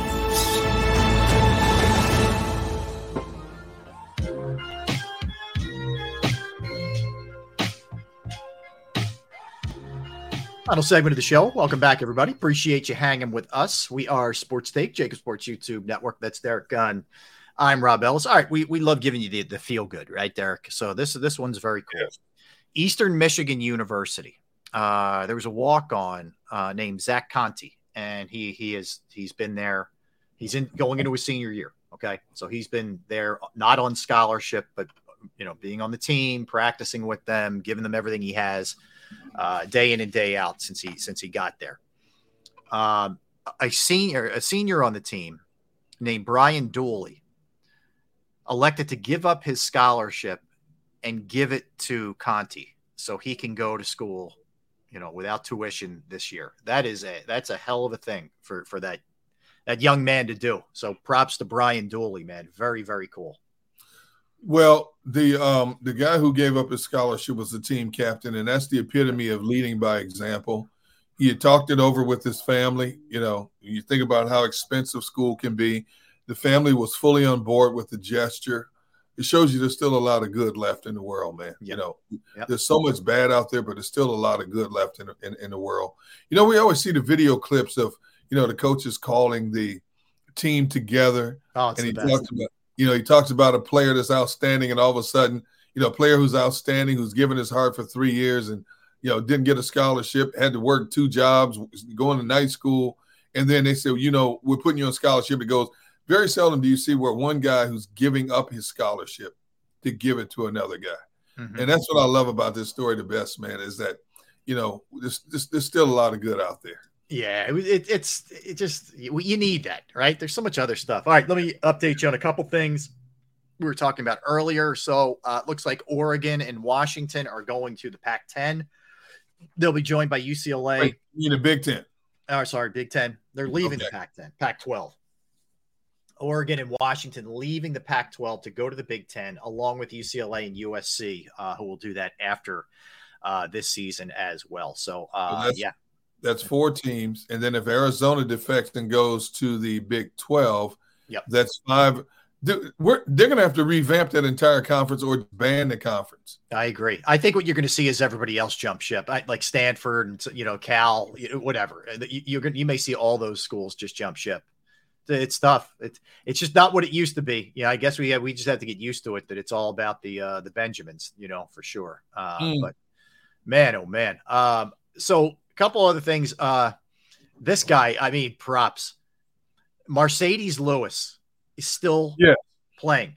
He's agreed to a 1-year deal with the Bears. This would be his 18th season, which would tie Jason Witten and Tony Gonzalez for the most seasons ever played at that position. Man. Dude, he's like the George Blanda of tight ends. I can't tell you how many years he played in Green Bay. He may catch 20 passes in a season. He's a heck of a blocker. That's his primary role, is to block. Yep. But the fact that he's still out there and people still want his services at 18 years into this thing, big body tight end, sure-handed, not fast, I guarantee you, Chicago's bringing them in to see what kind of dirt they can get on Matt LaFleur and Green Bay's offense. Yeah, they all do it. Every team does it. Grab another player from a team within your division. What can you help us? What can you help us learn about this team? But I can't believe after 18 seasons, 17 seasons, he still wants to play in the National Football League. Look, I'm a big proponent of get as much as you can get. Like if you're one of those guys who loves the game, or if it's fun, whatever, till they rip the uniform off. If you want to keep playing, man. He's gonna have no regrets about everything he gave to the game. So, man, go for it. That's more power to you. If somebody out there wants your services, by all means, extend the services. Yep. You're worth whatever someone is willing to pay you. There you go. Is what I've always lived by. All right. Vikings lose defensive tackle James Lynch tore his ACL. So that's a little blow to a defense that's a little thin, a little sketchy. Yeah. I'd say they're pretty sketchy on that side of the ball, Derrick, in general. Well, considering the talent they let get away, I agree with you 100%. But again, because of the guy they have orchestrating that defense, I like the fact that their defense statistically is still going to be better than it was a season ago, much to my chagrin. I just have so much admiration for Brian Flores as a defensive coordinator. It's going to be interesting because now they're going to have to go out and find another D tackle somewhere. Right. Sure, there's somebody out there. Hey, who knows? Linval Joseph might go back, again. But good luck. Yeah. All right. Eagles wise. So from camp today, day number 6, hour and 41 minutes is how long it lasted. Second day of back-to-back sessions of training camp. Patrick Johnson went down, was carted off, initially looked bad, and then the further reports may not be all that serious. Okay. Right. So we'll keep you posted. James Bradbury, groin, Nakobe Dean, ankle, listed as day-to-day. They both got banged up yesterday, but they were spectators today. And in for Nakobe was Christian Ellis, as we expected that would be the case. You have limited right now. Barnett coming back from the knee, Maddox coming back from the toe, and Hassan Reddick's been dealing with the groin thing for a little bit now. Not the best day for Jalen Hurts. Had a bit of a tough day. Had an interception. Also, there was another play where he kind of kept and came up short in a drill, and Sirianni got into him a little bit, which is good. One of the great attributes of Jalen Hurts is he's coachable. So he's not going to go into the fetal position because he's coached up hard. So that is a good thing. He didn't manage the clock properly is the best way to put it. And Sirianni really gave it to him. And then Hurts went over to the sideline and dropped to the ground and did some push-ups, punishing himself. He wasn't forced to do it. That's a leader. That's it. That's exactly right. Olamide Zaccheaus made a couple plays today, which he's been quiet so far. So he made a couple of plays. Goddard had a highlight catch apparently over the middle. Greedy Williams looked good today. Derrick, a guy you bring up a lot that we don't maybe talk about much. Yep. We'll see what ends up happening there. But all in all, pretty good day all around for them as they keep going. So we're here on the cusp of the open practice on Sunday. So that'll be Sunday with the open day. Yeah. So let me give you the schedule one more time here. Like, so we're just when you know when they have off coming up. If I can pull it up. Will you venture down to the open practice? I will not. I'm on the air Okay. leading into it, but no, I will not. When I sign off, I'm going to go home and collapse. So that'll probably be my game plan on Sunday night. Monday's an off day for them. No player, no media scheduled, and then walk through Tuesday. Yep. Wednesday they will practice. As they will Thursday. Friday's a walkthrough, and then Saturday's the game. So a week from Saturday's their first game at the Ravens. So that's where we are. All right, ready to do some. Are you excited? I am excited. Yes. To see the preseason game? I am. Yeah. Yeah, I am. Even though the frontliners aren't playing? I am, because you're going to see, I think at least, you're going to see some Jalen Carter, maybe some Jordan Davis, a little bit. I don't think Smith. much. Maybe Nolan Smith. Yeah, I want to see those guys. Yeah, I do. I agree. And there's a couple position battles. How does Christian Ellis look? I know it may be against the two. So, yeah, I do want to see a little bit of it. All right, let's do birthdays first, D-Gun. Let's start with this one. Barack Obama, our 44th president of the United States, celebrates number 62. So happy birthday, Barack Obama, number 62. Louis Armstrong, born on this day, 1901. One of the greatest. Oh my God. James Bradbury, Eagles corner, 30. Yep. It's the 3-0 today. Happy birthday, James. Meghan Markle. I don't know what her title is. I don't get into the royal thing. Married to Harry. Is that who she's married to? Harry. I don't know. I think you've chastised the British royal family enough. You're better off saying nothing. I'm better off saying nothing. You're correct. Right. Happy birthday, Meghan. How about that? I'll say that. 42. Billy Bob Thornton, 68 years old. Billy Bob. Daniel Day Kim, very good actor, 55 years old. Jeff Gordon, one of the all-time greats, NASCAR, 52 years old. Richard Belzer, actor, comedian who just passed away pretty recently, was born on this day, 1944. Greta Gerwig, actress, is 40. Abigail Spencer, actress, is 42 today. Louis Vuitton was born on this day in 1821. Do you know that the product operates in 50 countries and there's over 460 stores worldwide, Louis Vuitton stores worldwide? I believe it. Right? I mean, they're what is it? What do they make, like shoes and purses and stuff? Purses and all that stuff, yeah. Yeah. Just huge. Louis Vuitton is the thing. Yeah, if you say it's a Louis Vuitton, it puts you in a whole different category, right? Oh, yeah. Yeah. I have Philly's lineup too. Let me give you the lineup here. Is Turner in there? Let's see. He is in the lineup. What? Schwarber leads off. He'll be the designated hitter. 2 more strikeouts. Bohm is number 2 in the 2-hole. He will play third. Yeah, to third base. Bryce Harper hits third. He will play first base, so he's playing in the field. Nick Castellanos clean up and right. Bryson Stott hits 5th at second base. Real Muto in the lineup. He will catch. He will bat 6th.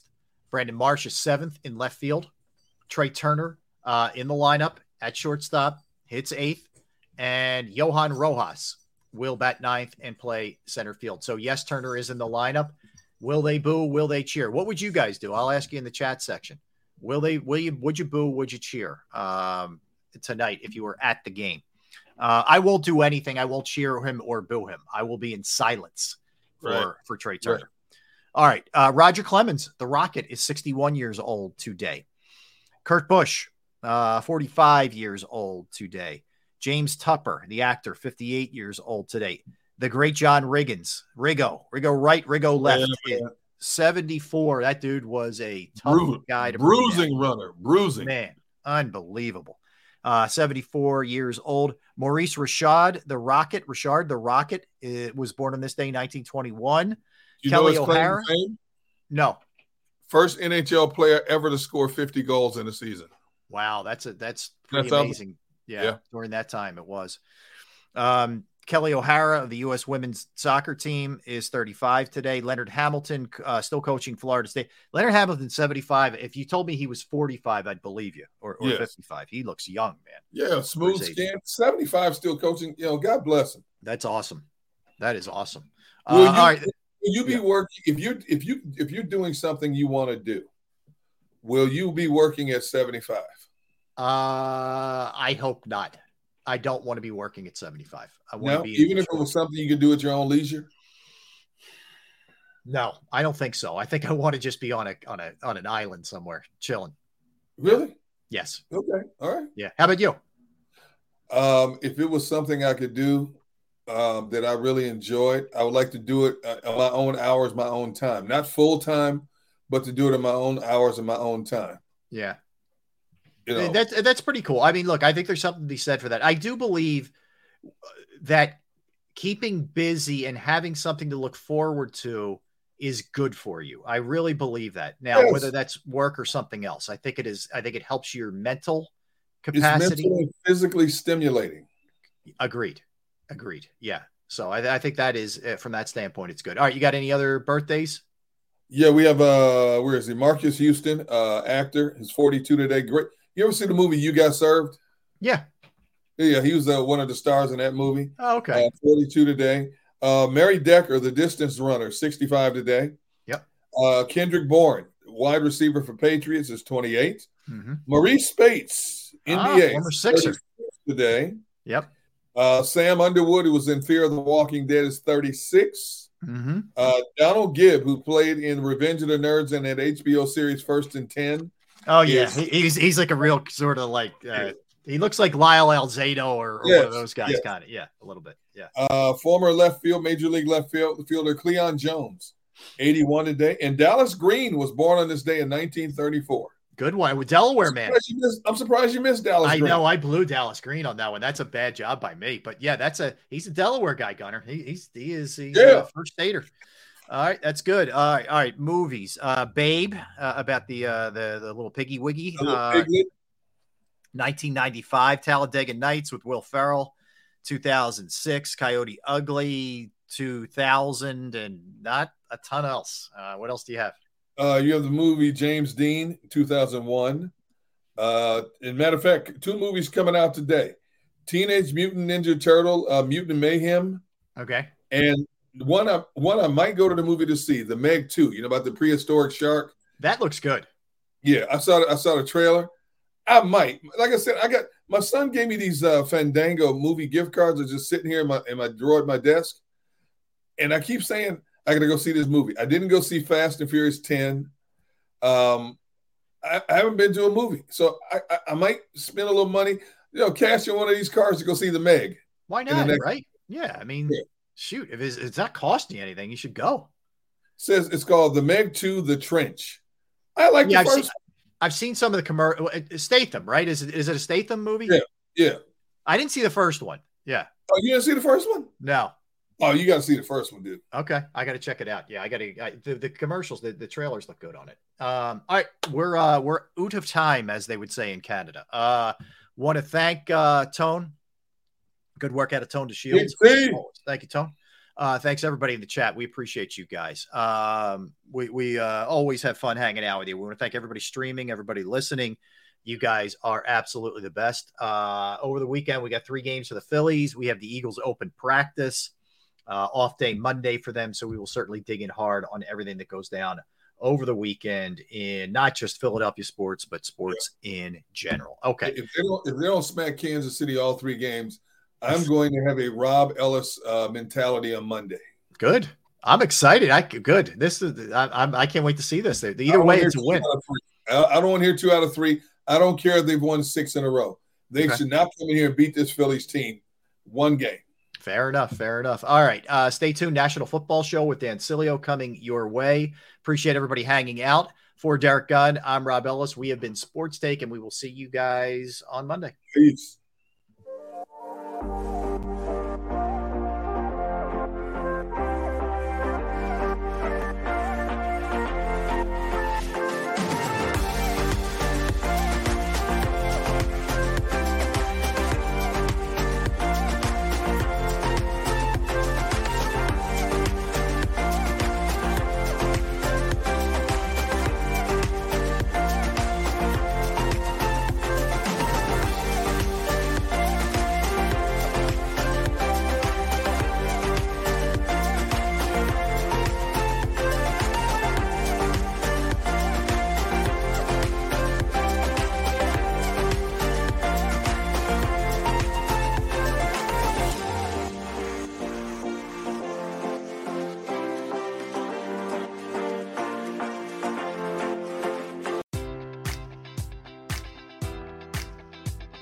Enjoy all your favorite sports like never before at BetMGM. Sign up using code Buckeye and receive up to $1,500 back in bonus bets if you don't win your first bet. When you register with BetMGM, you'll get instant access to a variety of parlay selection features, live betting options, and the best daily promotions in the business. And with BetMGM at your fingertips, every play and every game matters more than ever. Place your money line, prop, or parlay bets with the king of sportsbooks today. Sign up using code Buckeye and receive up to $1,500 back in bonus bets if you don't win your first bet. BetMGM and GameSense remind you to play responsibly. 21 plus and present in Ohio, subject to eligibility requirements. Rewards are non-withdrawable bonus bets that expire in 7 days. Gambling problem? Call 1-800-GAMBLER. In partnership with MGM Northfield Park.